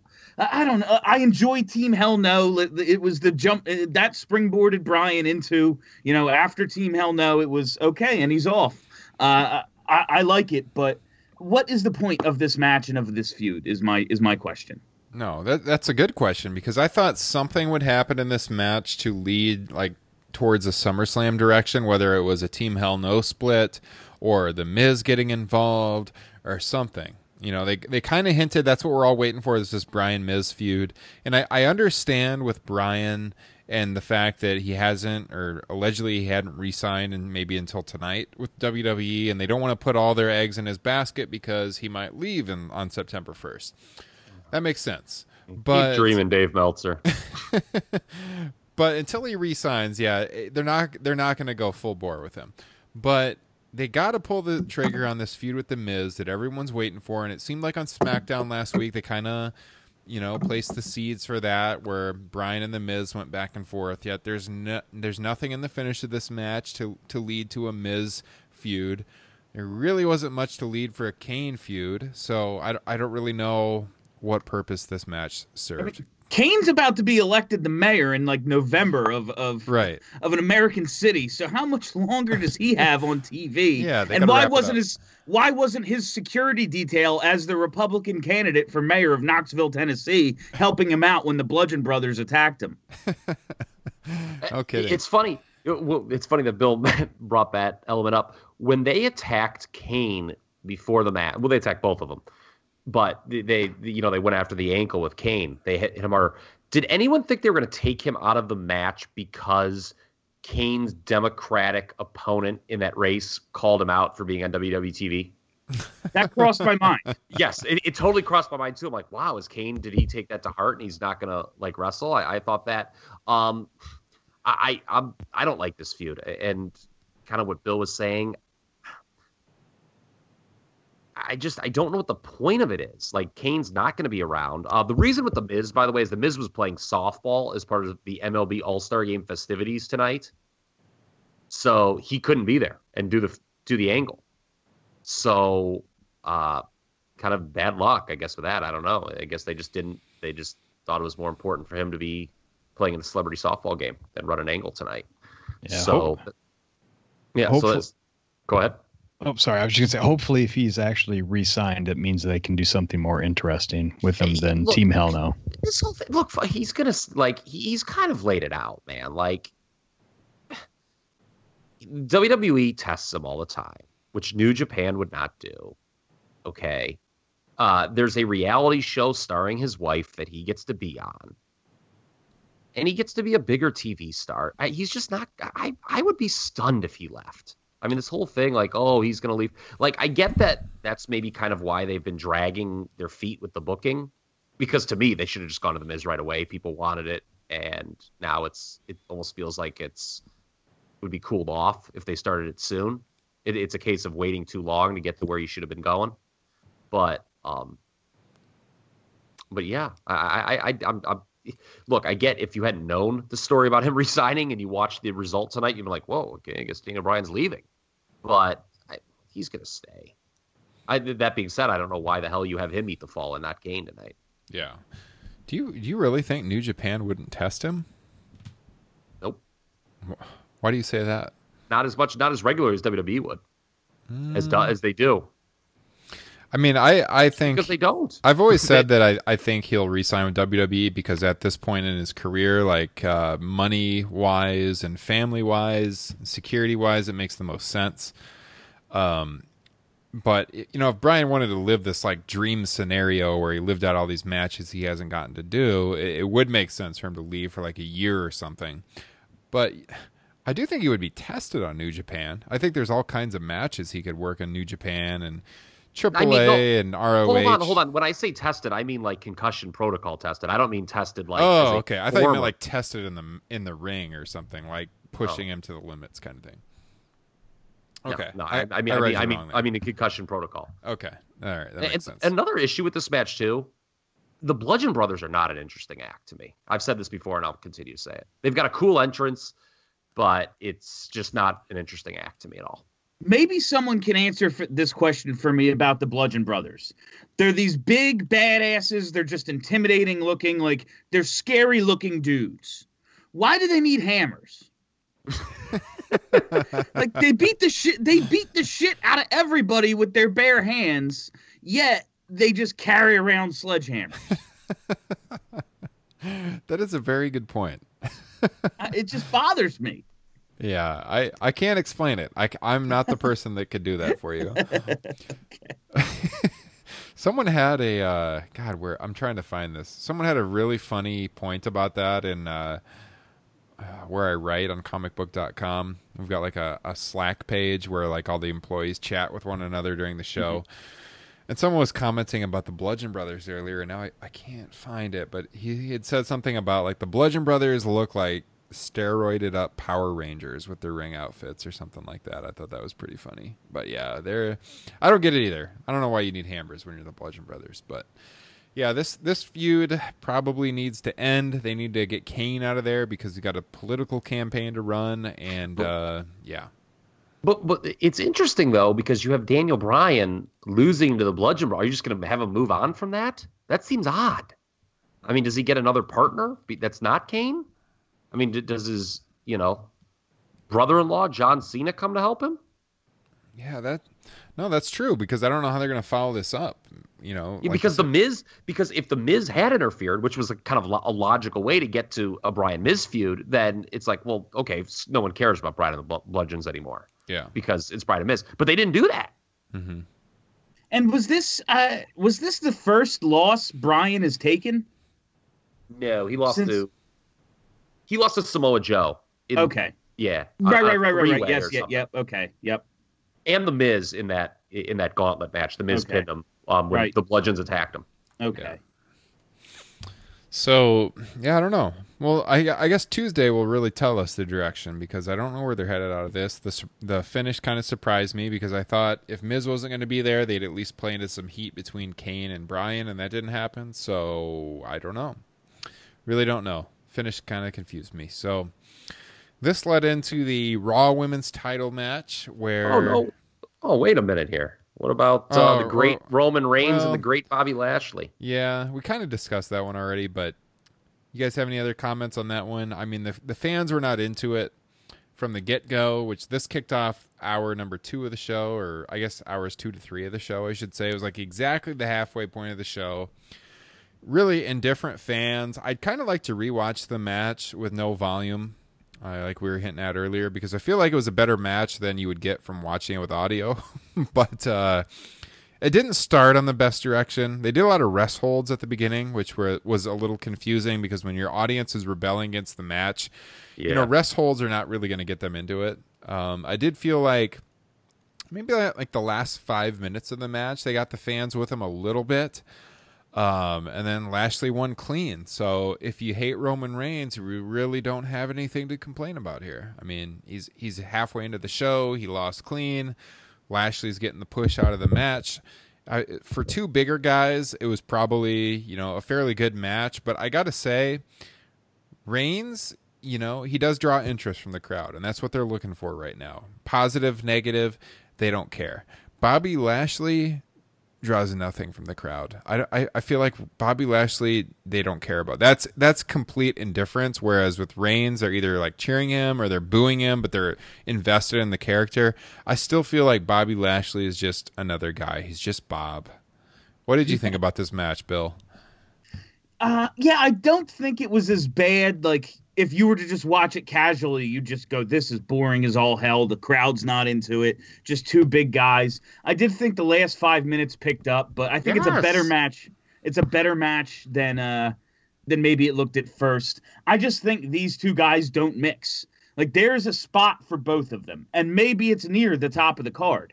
But working together, their styles just didn't complement each other, and I just didn't really care all that much. There was a couple cool spots at the end, and then Lashley winning clean was a surprise, and I'm always down for surprises. But it was fine, I guess. At the end of the day, yeah, C+. Yeah. Mr. Joint? Yeah, no, that's a pretty good summation. My big concern is if the winner of this is supposed to be going on to face Brock Lesnar, which is a whole nother conversation. I'm a bit worried, but it's uninspired, to say the least. Yeah, and we're gonna get an answer on Brock Lesnar supposedly tomorrow night. He's either got to agree to a title defense or show up on Raw. Was that what was laid down, Kyle? Yeah. Okay, so that's what hit me. Is like he has to show up, agree to a match, or he's going to get stripped. And in the crowd, which this should have been indicative of, what we're going to be in store for, they cheered for him getting stripped of, which to me is like, that's the worst case scenario, is him just getting stripped of the title and we never see him again. Yeah. I mean, it just shows the crowd's view of him as an act, really, that they just want, get this over with, have him lose the Universal title. Mm-hmm. It does say something. I was, I guess, like the last defender of Brock. I really was fine with it. Because to me, it went all the way back to beating Undertaker. And if he's the guy that beat Undertaker at WrestleMania, that means he is that good. He can just show up when he wants. I'm fine with it. He can do 4 suplexes and an F5, and that's his whole night. I was cool with it. I'm over it. I can't defend it anymore. I was thinking, would a strip even be that bad? Yes, it would. You don't even get the pop of him losing. Now you're like, we're to the point where we're popping for, we don't even get to see someone go over on him. Like, is that where we are now? Yeah. Yes. Jesus. That is where we are, unfortunately. Yeah, we talk about it on the show a lot. I'm pretty firm in the belief he's one of the worst WWE World Champions of all time at this point. He's going to work. I think the interesting thing is with Bobby Lashley as the likely contender at SummerSlam. Man, I don't think the crowd's going to be that into that program personally. The hook is going to be Strowman with the briefcase, I think. That's the elephant in the room.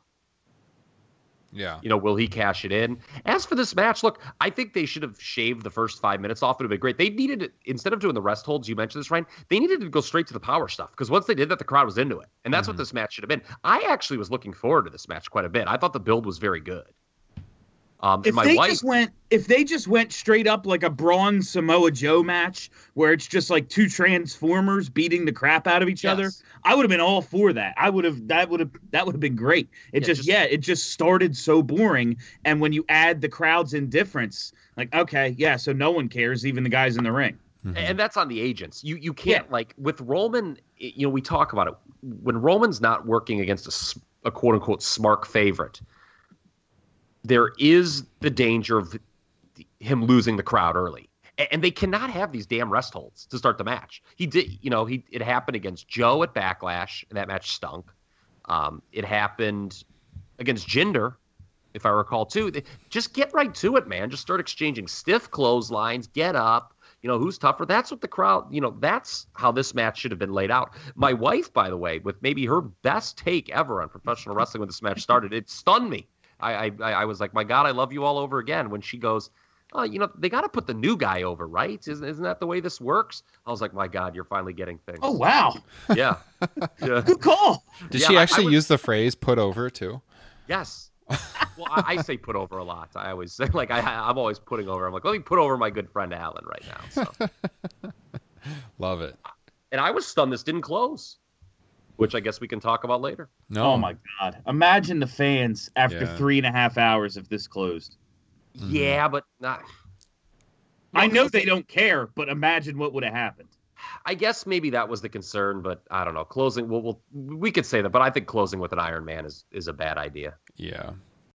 All right, the Raw Women's Title match: Nia Jax, champion Alexa Bliss. You got Ronda Rousey at ringside. I guess if anyone thought you get a title switch here, you're probably out to lunch on this one, because there's no chance Alexa Bliss is dropping the title before SummerSlam, and we get to that Ronda Rousey confrontation, which they've been building up perfectly. We talked about it on the post show last month with Money in the Bank. It was the perfect cash-in where Alexa won the title. I think she's the perfect foil for Ronda Rousey as the heel, arguably the best I think for sure the best women's heel in the company. Carmella's done a pretty good job, but I think Bliss all around is a better heel. And so, yeah, Rousey got involved in the match. She chased around Mickie James and Alexa around the ringside area, but in the end, Alexa gets the win. She retains the title, and Rousey's suspension expires soon. So probably no surprises really to anyone on this show on how this shook out, but what did you think of the way they continued to build towards this eventual Alexa Bliss Ronda Rousey match? And do you guys think Nia Jax should be inserted into that match, or do you guys think it should be a singles match? What do you think, Justin? I'm gonna go to Justin first. I'm gonna have a hard time buying into Alexa Bliss versus Ronda Rousey. I know you're a big Alexa Bliss fan, but for me, it's. I'm just talking about Alexa Wrong Bliss Alexa. and Yeah. That happens all the time in my house. Yeah. What just happened? my Amazon contraption just started talking to me yes. when I said somebody's name. Yep. That I will just refer to as Bliss from here on out. The match was fine. I would still like to see Nia Jax involved, because I just think she's been so underutilized in this entire feud. And I get the chicken shit heel thing that Blank Bliss has got going on, but I don't know. Just as an aside, it is kind of amazing. This is a total aside, but how the way they've been booking Ronda Rousey is the same thing that has gotten Roman Reigns booed to no end, but has somehow worked for her. Maybe that's just a fan thing. I don't know. Well, she's been a true heel, though. Isn't that the difference? Ronda? Oh, I'm thinking Alexa. Yeah. Yeah, you're right. I guess with because a lot of people think that Alexa is kind of forced, but I don't think so. I think she's a great heel, and I think Roman could be a good heel, but they've never really pulled the card on that. Rousey, yeah, there was a little bit of pushback with her early on from some of the fans, like, oh, does she deserve to be in that spot because she's brand new to the business kind of thing. But she's a massive star. Like, you can't go that route on Ronda Rousey. So, yeah, I think Nia Jax, I don't really want to see her involved in the SummerSlam match. I'd rather see a straight match between Alexa and Ronda Rousey, where I think Ronda would probably win the title right then and there. I do like Nia Jax, but I would actually have to say I think Nia Jax right now is a little overrated. If we're going to talk about overrated characters in the women's division, I don't think she's been particularly interesting of late, and I'm just not really invested in that character. I don't know what Bill or Kyle think on that. Bill, I want to go to you. Yeah, when you talk about Nia, like, I've seen her have good matches. I do think she's coming along still. Like, maybe she was called up a little early just in terms of a polished standpoint. But you can tell different stories with her, and she's just so much different from all the other women. I think she is an asset. But you just see her inexperienced sometimes. Just the timing on a toss on Alexa tonight. She goes to throw her onto a trash can, and I don't know who messed up, but it happens with Nia a lot. I feel like just timing on little moves where it's like, oh my God, I thought you were going to kill her because, you didn't get her all the way around and she almost missed everything completely. But I think it's fine. I'm a big Alexa mark. I really think Alexa's great. And as a heel champ, I think she's doing a great job. I think she's Carmella, but can actually get in the ring and perform. I think there's a little bit of a believability issue. If we're going to get Ronda Rousey and Alexa Bliss in the ring together at SummerSlam, all right, the odds are really against Alexa. If all of a sudden Nia Jax is a triple threat, both of them then have this, immovable object sort of thing they have to contend with. So I think that's a better route. But I was fine with the match tonight. It was what it was. It was the only Extreme Rules match on the card, right? Yeah, that's for sure. Kyle. The only Extreme Rules match at Extreme Rules? Yeah. What do you think, Kyle? I think the issue with Nia is, they kind of got flippy-floppy with her in that when they started that Ronda feud, she began a heel turn that just went away, and now she's, supposed to be a babyface opposite Alexa, and her issue in the division as a whole with the landscape is Ronda's more over than her as a babyface, Alexa's more over her than her as a heel. So she's the proverbial third wheel. And guess what? My Alexa just went off now. So I'm with you. I think, Ryan, that I would prefer just the straight up match between Bliss and Ronda. But let's just call her Bliss from now on, or Lexi. Sure. Yeah. But the issue is you have to, if you do that match, Ronda's got to win. You can put all the window dressing you want, but I just don't think the crowd will buy Alexa Bliss pinning Ronda Rousey, and I don't think they should do that. To be quite honest with you, yeah, she can't, right? Yeah, right. We talk about Carmella beating Asuka, and you can get away with that. That's traditional cheating heel victories. The crowd, I just don't think will buy Alexa Bliss beating Ronda Rousey in a one-on-one situation, which is where Nia could come in if you want to extend the thing. Okay, fine, and she's in there and she eats the fall. Mm-hmm. But as for this match, I thought, just like the SmackDown Women's match, it was totally overbooked. It was not very good. I think as far as going from point A to point B, with point B being the Alexa Ronda SummerSlam match, it was completely uninspired because I don't know how storyline-wise you have a suspended Ronda Rousey come out of a crowd and then be rewarded with a title shot. That is a very good point. Yes. It just makes no sense. There was no real precipitous for her jumping on a crowd. Okay, fine. Her good friend Natty was getting her ass kicked, but I mean, no, yeah. That, I mean, wasn't enough. If this was real sports, it's you're still suspended and you got involved, so you're suspended another month or two, right? Yeah. So I don't know how they'll get there. I guess they just assumed everyone knew where they were going, and they just didn't really try to tell a compelling story to get there. Because I actually thought this was actively bad. Yeah. this match. No, I do think that for the first time since Alexa's been a champion on the main roster, and by the way, my Alexas are both upstairs, so it's not getting triggered right now, so I'll continue to call her Alexa. I do think she's kind of serving in the transitional champion role right now, which she hasn't really before. And that she would have to lose, I think, to Rousey right away, because there definitely is a believability factor. I think there's other women in the division that would have even less of a believability rating versus Ronda Rousey, but I think Bliss, just because of her stature and everything, like, they would have to tell a good backstory. Like, okay, here's a woman who was like a power lifter and stuff at one point in her life, but nobody really knows that. They haven't really talked about that on WWE TV, so they just see Bliss as like a 5-foot champion who's really small and has always pretty much been a heel on the main roster, so she couldn't compete against Ronda Rousey, and so she would have to lose, I think, in the initial match. And so, yeah, I think she definitely is serving as a transitional champion here. I think it's best as a singles match, and I think she's a great heel to play off of Rousey.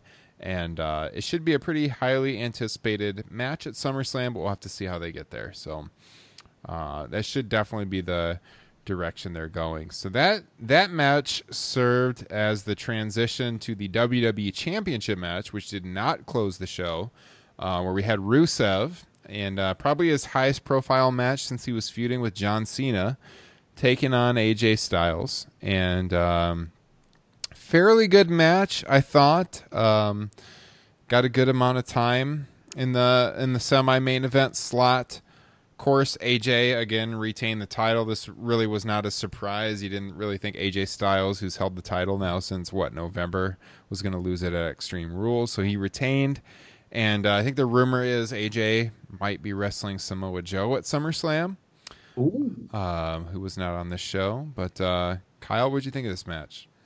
I thought this was the best match on the show. The false finishes really worked because both guys have multiple moves they use as finishers. Take note of that, WWE agents. Yes. They didn't have to prostitute their one move. They used different stuff. And it really worked. There were a couple false finish bits that I bought. And it looks like Rusev Day could be breaking up as they continue to fight this crowd cheering Rusev. Because with the Aiden English interference backfiring, and they never really did touch on that promo that Lana cut. What was it? God, it's a couple months ago almost at this point. So maybe they just dropped that. But I don't know. I could see them maybe putting the kibosh on Rusev Day as a team.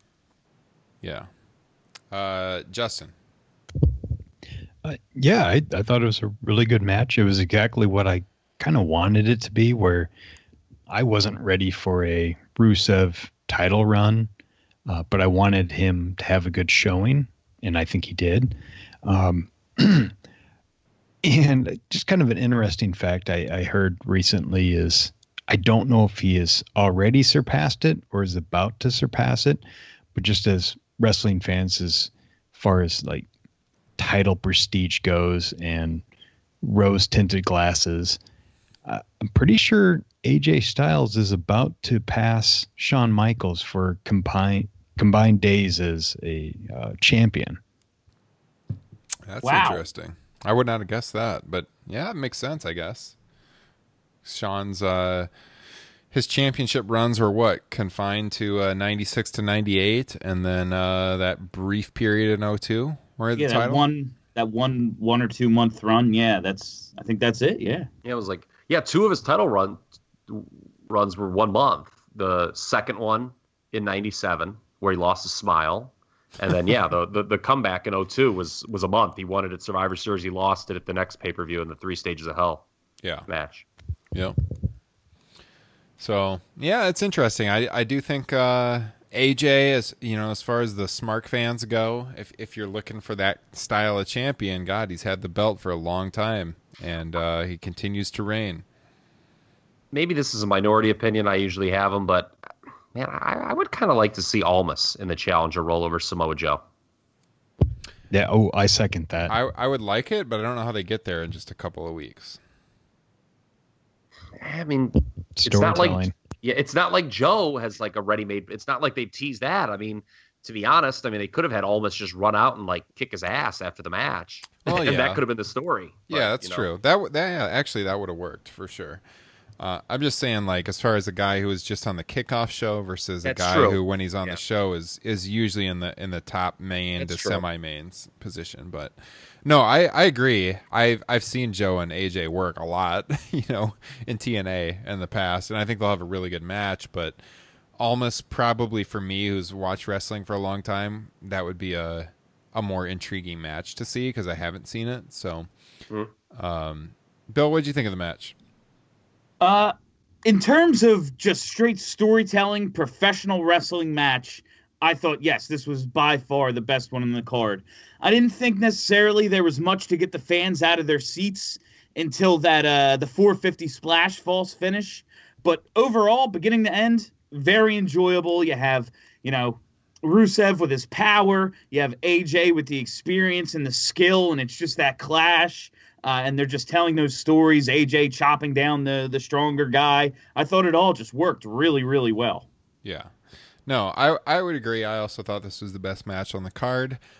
Going in, I would have thought for sure the next one would have been the best match on the card. But for me, the crowd pretty much spoiled it, as we've gotten into earlier in the show tonight. But the 30-minute Iron Man match that main evented the show, which I thought going in, I didn't tweet it, but I thought about saying, this is the match that rightfully should be in the main event slot because Rollins and Ziggler have probably had the best in-ring feud, at least, of the year in WWE at this point. Like, they've had some really great matches over the last few weeks and months, but yeah, the crowd, for me, just ruined this match. It was incredibly annoying the way they counted down every minute, and also, I just felt like a 30-minute Iron Man match is just kind of a ridiculous predicament to begin with. Like, Rollins is a guy who they even talked about in the match, worked like an hour on Raw when they had that gauntlet match. A couple of weeks ago.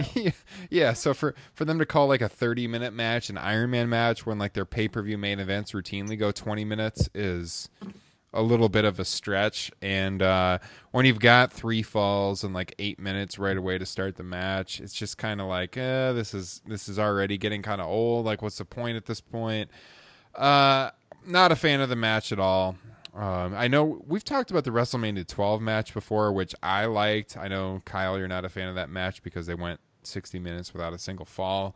But I do think, like, when you have 3 falls in 8 minutes, that's a little ridiculous. Like, that right there kind of just takes me out of the match to begin with. If it's just going to be fall after fall after fall, and what did this end at? Like 5-4 or something like that? 4-3. Yeah. Or 4-4. Well, 4-4, actually. It's 4-4, and then 5-4 was after the sudden death. But that is another point. So Michael Cole's out there like, I guess it's a draw, and Dolph Ziggler retains the title. Like, holy shit, one of the most famous Iron Man matches in company history was a draw, and of course they had sudden death. So you should know they were going to sudden death. Which they did, and boy, did that suck even worse. God, did that finish suck? Yeah, it would have been better had they just done a draw. I'll be honest with you. I love somebody tweeted. I don't even know what the guy's name was. It just appeared in my feed. So he's like, that wasn't the finish the crowd wanted, but it was the finish the crowd deserved. Seriously, that's true. This terrible crowd. Yeah, it's I guess in the main event slot, I would have probably expected Rollins to be winning the belt or something more major to be happening. Like Justin teased on our Twitter feed that maybe Ambrose would make an appearance. Mm-hmm. That didn't happen. I really thought Ambrose was going to be the third man. Yeah, it just turn on side. But whose side is he on? No, it was kind of an anticlimactic feeling to the show, I thought, which wasn't a particularly good show to begin with, but the way it ended was definitely not on a high note. Justin, what did you think of the match? Okay, so a couple things that you've hit on is 30-minute Ironmans definitely work. We've seen Steamboat and Rick Rude have a phenomenal one. Love that callback. The problem with this one is that they worked the first 10 to 12 minutes like it was the first 40 minutes of Bret Hart and Shawn Michaels, where it was just so slow. And if you're only working with 30 minutes, you got to go fast. And they just took their time. And that's I hate that crowd, but I can't 100% blame them for what they were doing with the way that match was worked in a 4-hour show. The match would have benefited from them being a little bit more engaged with it, but or would have benefited from being earlier in the show. I think you cannot main event a 4+ hour show with an Iron Man match. I don't care how good their previous matches have been. I disagree. It just depends on how it's booked. This one, yeah, if this was how they were going to book it, it shouldn't have main evented. I don't understand if they knew how this match was going to be booked this way, why they just wouldn't have gone with AJ Rusev.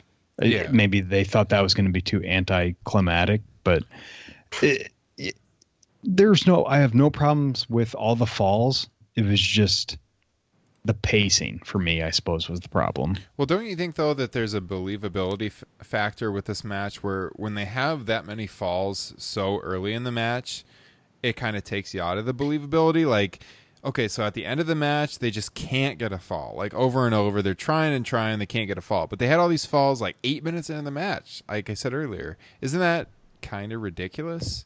Well, the way they did it was creative. With Drew. With Drew, it was actually creative, I thought, how they did that with the McIntyre DQ leading to multiple Ziggler falls. I don't know. I just feel like a 30-minute match. I think a 30-minute Iron Man match can work, but I feel like if there's going to be quick falls over and over, it should happen like on the back end of the match, not the front end. Yeah, I was a little, it seemed, to me it's a little the believability issue like we talked about Seth. He works 25 minutes all the time. I wrote it down, from 25:20 to 15:50, there were 7 falls. That's less than 10 minutes. Like that, I don't know, it seems okay, they don't get pinned that regularly. Yeah. But what were those falls? They were almost all roll-ups or like out of nowhere finishers. Wasn't the first fall a curb stomp? Wasn't the first fall a curb stomp? No, I think the first one was a roll-up, and then it was a curb stomp. And then the curb stomp right after that. And then the disqualification. Yeah. And then Ziggler started getting him back because of the disqualification. See, that all made sense. I loved the psychology of the DQ, and I liked Seth chasing it at the end. All of a sudden, he needed one to get it tied. I liked all that. I just felt 7 falls in 10 minutes is just too many. Yeah, that's where I'm at too. I agree with that. It was odd the way they did it, that they booked, all those falls to occur in that tight window and then nothing else otherwise. I mean, I do like that they made it important, because when Drew got ejected, I was like, they made a big deal about him being at ringside, winning that Raw match on Monday. Mm-hmm. And they're just going to eject him anyway. I'm like, but then at least, him being down there and beating the crap out of Seth played significantly into the match. Dolph Ziggler confirmed is very overrated. These people who think this guy is like this underrated, untapped, resource WWE doesn't use enough. Stop it. And I'm just going to really stick to my guns. I just think that it was a colossal error closing this show with this match. What would you have closed it with? Roman and Lashley. Ooh. Oh, man. I don't know how that would have gone over. See, that's the thing, is that that's the problem with this card, is that there was no main event. Well, I would have gone Rusev AJ personally. Roman and Lashley was pushed as the main event. Like, I would have done that. I mean, again, I think no matter what match you're going to stump for, you're probably going to say, well, it should have been this, but I would have done it differently. And I would say the same for Roman and Lashley too. Yeah, but as bad as the crowd was during that match, would you really wanted to close the show with that? The crowd was that terrible. It was. Well, it's better than the crowd going 10-9. Well, that's better. That's true. That's true. But it was Reigns and Lashley was booing Reigns, chants against Reigns, to when Lashley was on offense, dead silence. I don't know. I think if you would have just started out and made it a big Hoss brawl, I think it would have been fine. And it was the push to main event too. That's like the big thing. Like all the promotion, like the videos, was centered around that match. I think if they close with Roman Lashley, they could have done the big Hoss brawl and it could have been a good match. The problem with it would have been the videos of people leaving. like last time they ended with Roman. Like, I just think that would have been the bigger deal. It's that, oh man, the arena, like a quarter of the people just left. Yeah. No, I think if Rollins was going to win the IC title, that was a good finish. But with Ziggler winning the way he won, not a good main event slot. So I think in that situation, you go the traditional route, WWE title match that headlines the show. Rusev, AJ, the fans like both of these guys. AJ retains, fans go home happy, and that's that. I just don't think that one was pushed. Like, I agree with you because it's a WWE title match, but I just don't think it was like pushed hard enough. No, it wasn't. Probably not. Yeah. But I think just because of the visual of, okay, AJ Styles, our franchise player on SmackDown, is lifting the title, we're cutting out, and everyone goes home happy. Yeah. Like, at least you would have that. Yeah. Based on the way that every match was booked, yes, there is an argument. If you're just if you take these matches the way they were booked and we watch them, and you have to then say, look, you can't change the matches at all. Okay. Yes, there is a very compelling argument for AJ Rusev based on the fact that it was a world title match. It was a good match. It had a clean finish that would kind of send the crowd home happy. Yes, I think there is an argument based on what we saw. I just think that if you want people to buy Bobby Lashley as this number one contender for Brock Lesnar, that's another reason that he should go on last. He wins the main event. Mm-hmm. True. I just feel like the fan revolt thing, like as someone who likes Roman at this point, that I can just point to it and say, look, Roman Reigns was on in the middle of the show. He didn't win.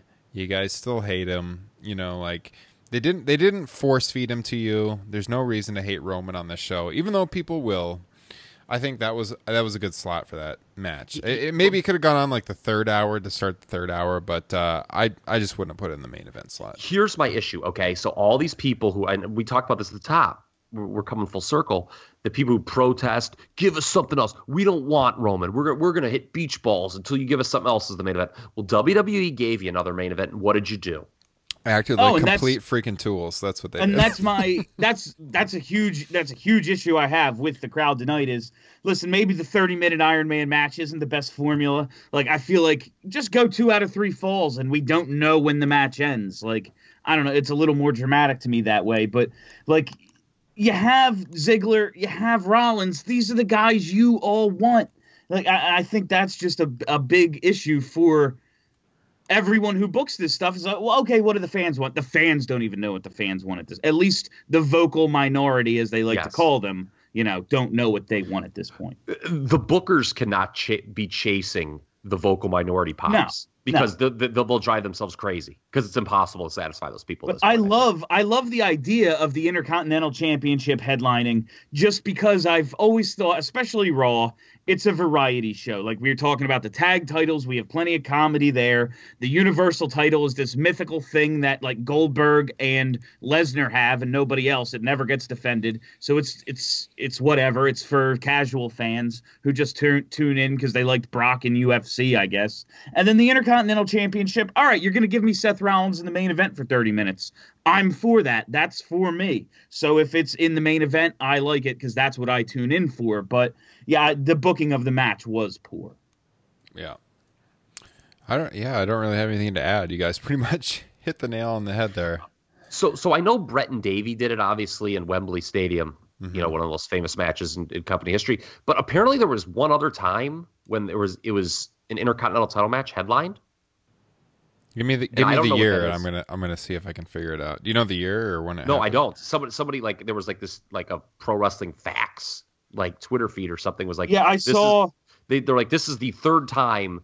Well, they're like, there have been 6 times when the Intercontinental title has been on the line in a main event, but like a few of them, I guess, were champion, like Hogan Warrior, which doesn't count. But like apparently there were 3 just straight up Intercontinental title matches closed the show. One is obviously, Brett and Bulldog. That comes right to mind. I don't know what the other one is. I saw somebody tweet it, and now I can't find it. Damn it. Did Shawn ever headline with the IC title? Like in 95, maybe? No, like the Jeff Jarrett match didn't go on last, and nor did the Razor. SummerSlam. Yeah, I have no idea. Yeah, since we can't remember it, it obviously happened in the last 10 years. Yeah.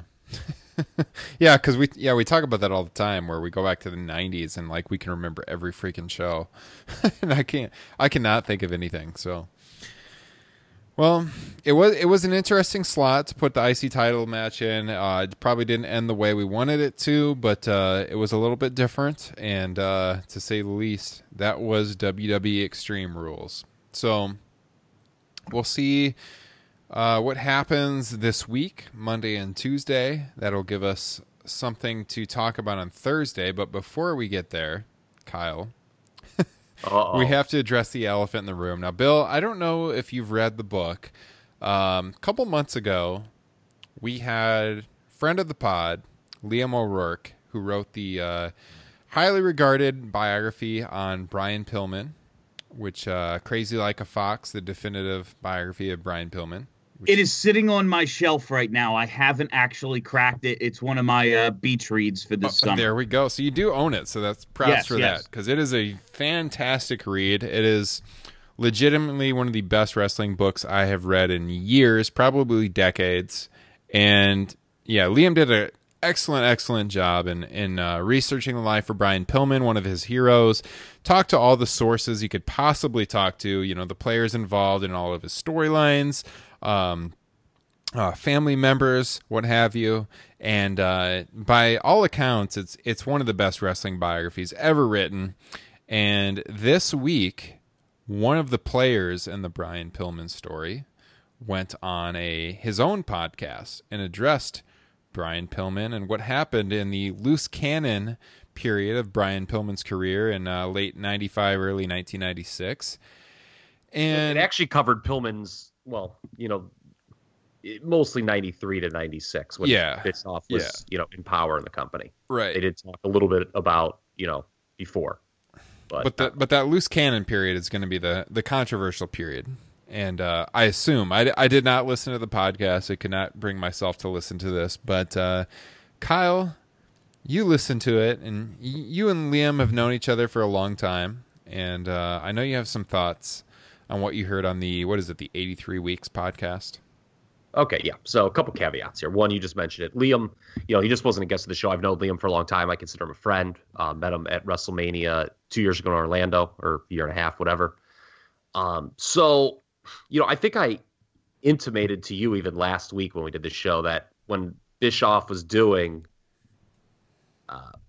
the topic of Pillman on 83 Weeks, I was like, oh boy. I just knew based on, you know, what his modus operandi has been on the show, the gimmick he's running, he was going to be critical of Liam's book. So that kind of, you know, just as a friend of Liam, that kind of rubbed me the wrong way, just knowing the kind of hard work he put in. Then when I heard about what he said, I got real hot. So my buddy Chad texted me. He's like, you got to listen to this podcast. You're going to probably want to drive and fight Bischoff.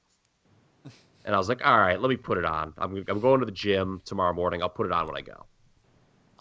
Caveat number 2, unlike Eric Bischoff, I do my homework. Okay. I listen to the 3+ hour podcast. Not like him, who, you know, just went off about the book despite not reading it, only getting notes from his co-host Conrad Thompson, which, by the way, is ironically the exact same thing he criticizes Dave Meltzer for.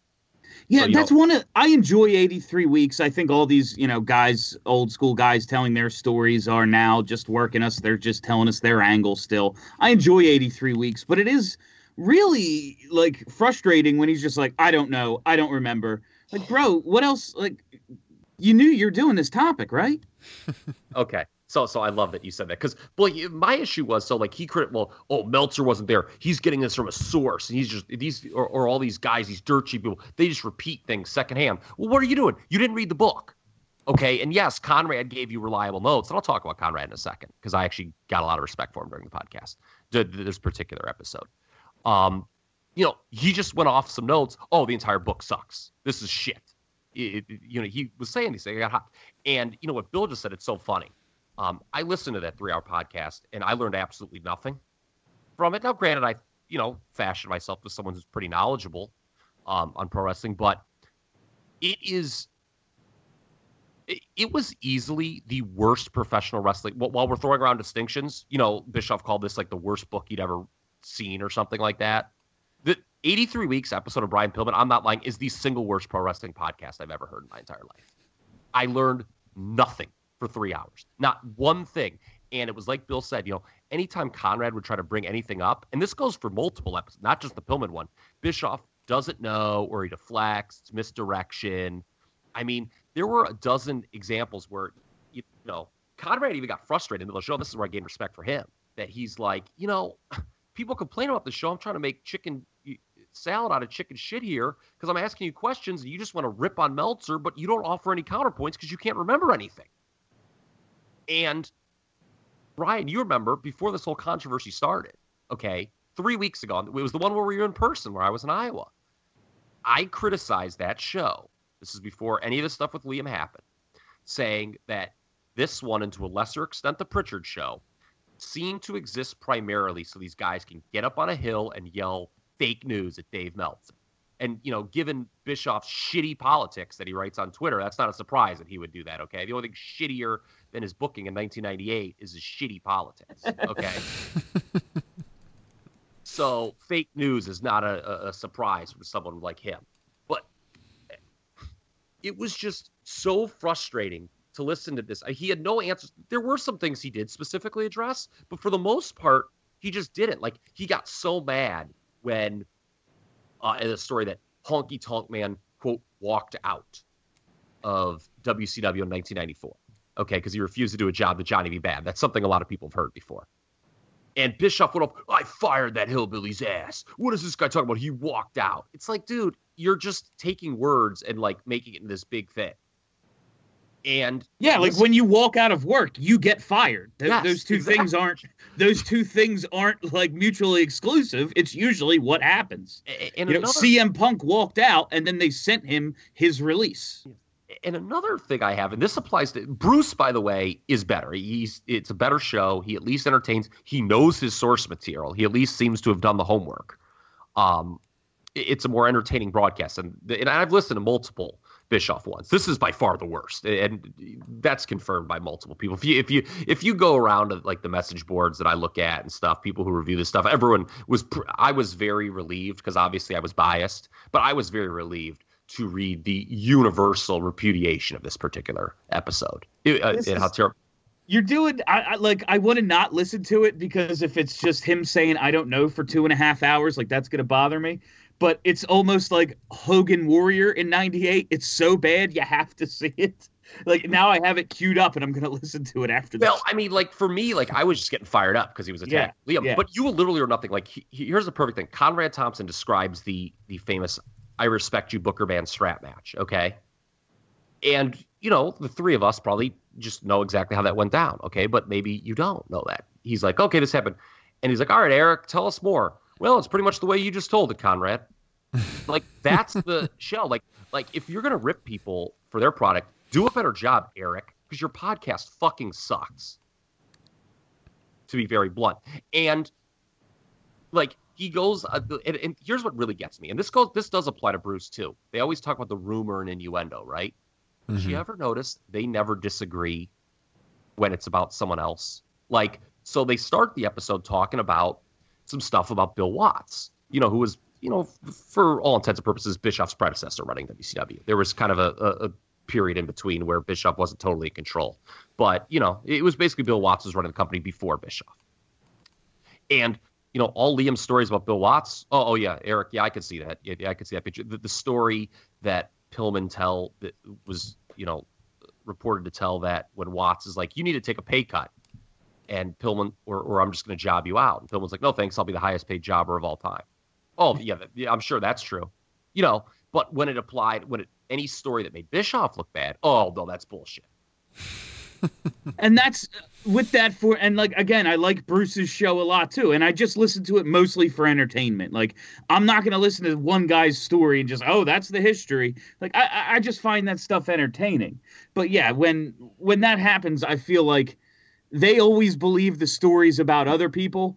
because when they go on and say, it's always, you know who their sources are? People putting themselves over.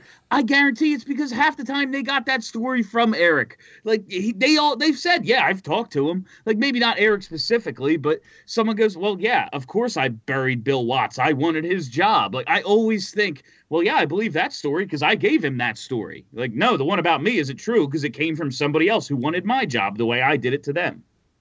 Yeah, the only thing that I can say with 100% validity Eric Bischoff was accurate on during this podcast is when he said the MGM in Vegas is too overcrowded and it's hard to get to your room. That is true. I will confirm that. That is absolutely. I've stayed in that hotel before. It is very horrible to get to your room. I agree. I just, 3 hours. You learn nothing about Brian Pillman in that show. I felt bad for Conrad Thompson. I thought he was going to throw in the towel and just quit in the middle of it. It was just so bad. So, I mean, you can judge for yourself. I'm biased, but just absolutely, while people are just, want to disparage things that people put hard work into, I'll disparage something that, at least one of the two participants of the podcast put no work into and say 83 Weeks episode of Brian Pillman, the worst single podcast maybe I've ever heard in the history of pro wrestling. Coming from me, Ryan, what a criticism this is. 2 Johnny New Japan fanboys could wax poetic and give us think pieces about Okada Omega, and I would find that more enjoyable than 83 Weeks of Brian. Oh God, I love it.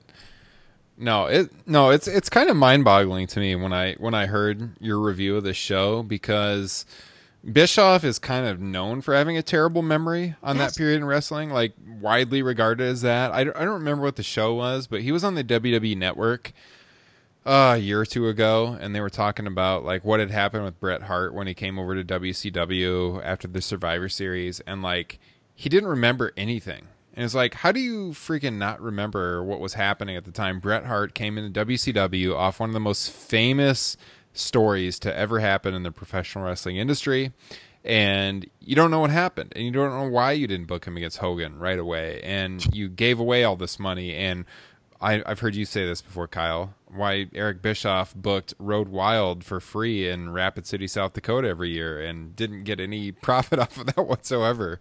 The guy's memory and just business sense during that period leaves a lot to be regarded as being terrible. And yeah, he doesn't have a very good memory for what happened in the late 90s. And clearly with what happened with Brian Pillman, I feel like a big part of it is he doesn't want to admit that Pillman was kind of working him during that period. We didn't even get to that. Yeah. So, okay, here was the kick. Okay, you got to listen for this, Bill. He claims that he could not justify to his superiors the contract demands Brian Pillman wanted. So his great scheme was, well, I'm just going to let him go to the WWF then and sign him back. Yeah, that makes a lot of sense. Oh, you know what? I'm in a group chat with some of my friends who are into wrestling. They listen to all these shows. I haven't listened to it yet. They have. And that's the first thing they said. They're that is complete. There's no way. There's just no way that that's true. It's there's just absolutely no way. Oh, yes, here, WWF, have some. There's no chance. No, it's such bullshit. And if you read the book that Liam wrote, which is, I got to tell you, as I was a history major in college, I teach history. I'm really good into it's important to me that people cite their sources and are accurate with what they're writing. And this book that Liam wrote on Pillman is so accurately cited. He went to all the sources that he could that were there in the time period, and everything is very, very accurate. There's no way you could doubt anything he writes in this book. And when Bischoff rips the book, it clearly comes off as a guy who doesn't want to look bad. And Brian Pillman, who was this legendary mind in pro wrestling at the time, who was so ahead of the ball game, so clearly worked Eric Bischoff into trying. Pillman was trying to get a good contract, and he clearly wanted to re-sign with WCW at the time, but he was making Bischoff feel at the time like Bischoff was in on the act, they were working the boys and everything, and Bischoff was in on it, but he didn't know that Pillman was also working him in the process to try to get a better contract. And I think when it comes back to it here, and we're looking back at it 20 years later, he doesn't want to admit that Pillman work the shit out of him, and that's pretty much where we're getting to right now. And Conrad, God bless his soul, calls him out for it. He's like, Eric, do you know how stupid that story sounds? He's like, you're going to let a guy go in the middle of the Monday Night Wars? And Bischoff, this speaks to his memory and his lack of preparation, by the way. He goes, we weren't in the middle of a war. What year are we talking about again? And Conrad Thompson's like, fucking 1996. Like, this was the same period you just signed Scott Hall and Kevin Nash and did a storyline declaring war. Oh, that shit. It was a couple weeks ago, but Bischoff trying to say that the story of the NWO was not, in fact, the WWF invasion, but two former workers who were coming back to prove a point that they were this good the whole time. Oh my God! I just started fucking I couldn't. I'm Watch sorry. The TV. Can't say that word here. No, but... John, trust me, I've broken that wall long ago on this show. But watch the TV. They literally are portraying themselves as, you know, they're using the Scheme Gene, the Nacho Man. They're talking about the billionaire Ted Sketz, and they literally say, "You want a war, you got a war." Yeah, and it was so. I'm like, you know what? This may have flown in a court of law when you were trying to skirt, you know, the whole gimmick infringement and all the copyright and everything. But straight up, come on, you know what the storyline was. Like, this was supposed to be the WWF. It's why Hogan made sense. That's why Hogan made sense with these two guys. Like, the whole thing. And he lost a lot of credibility with me on that one. Yeah, and here's a guy, the show's presented. Here's the guy who beat Vince McMahon for 83 weeks. You listen to the show, you're like, how the fuck did this guy beat Vince McMahon for 1 week? 83 weeks. Give me 35 and a half years. Vince McMahon, how's your territory? Wake me up the next time the only time I will ever listen to 83 weeks again is if they do the Gold Club, because that'll be an interesting one. But these WCW subjects, he doesn't even do his one thing. Oh man, that's a good reference right there. Yeah. Google that one. Yeah.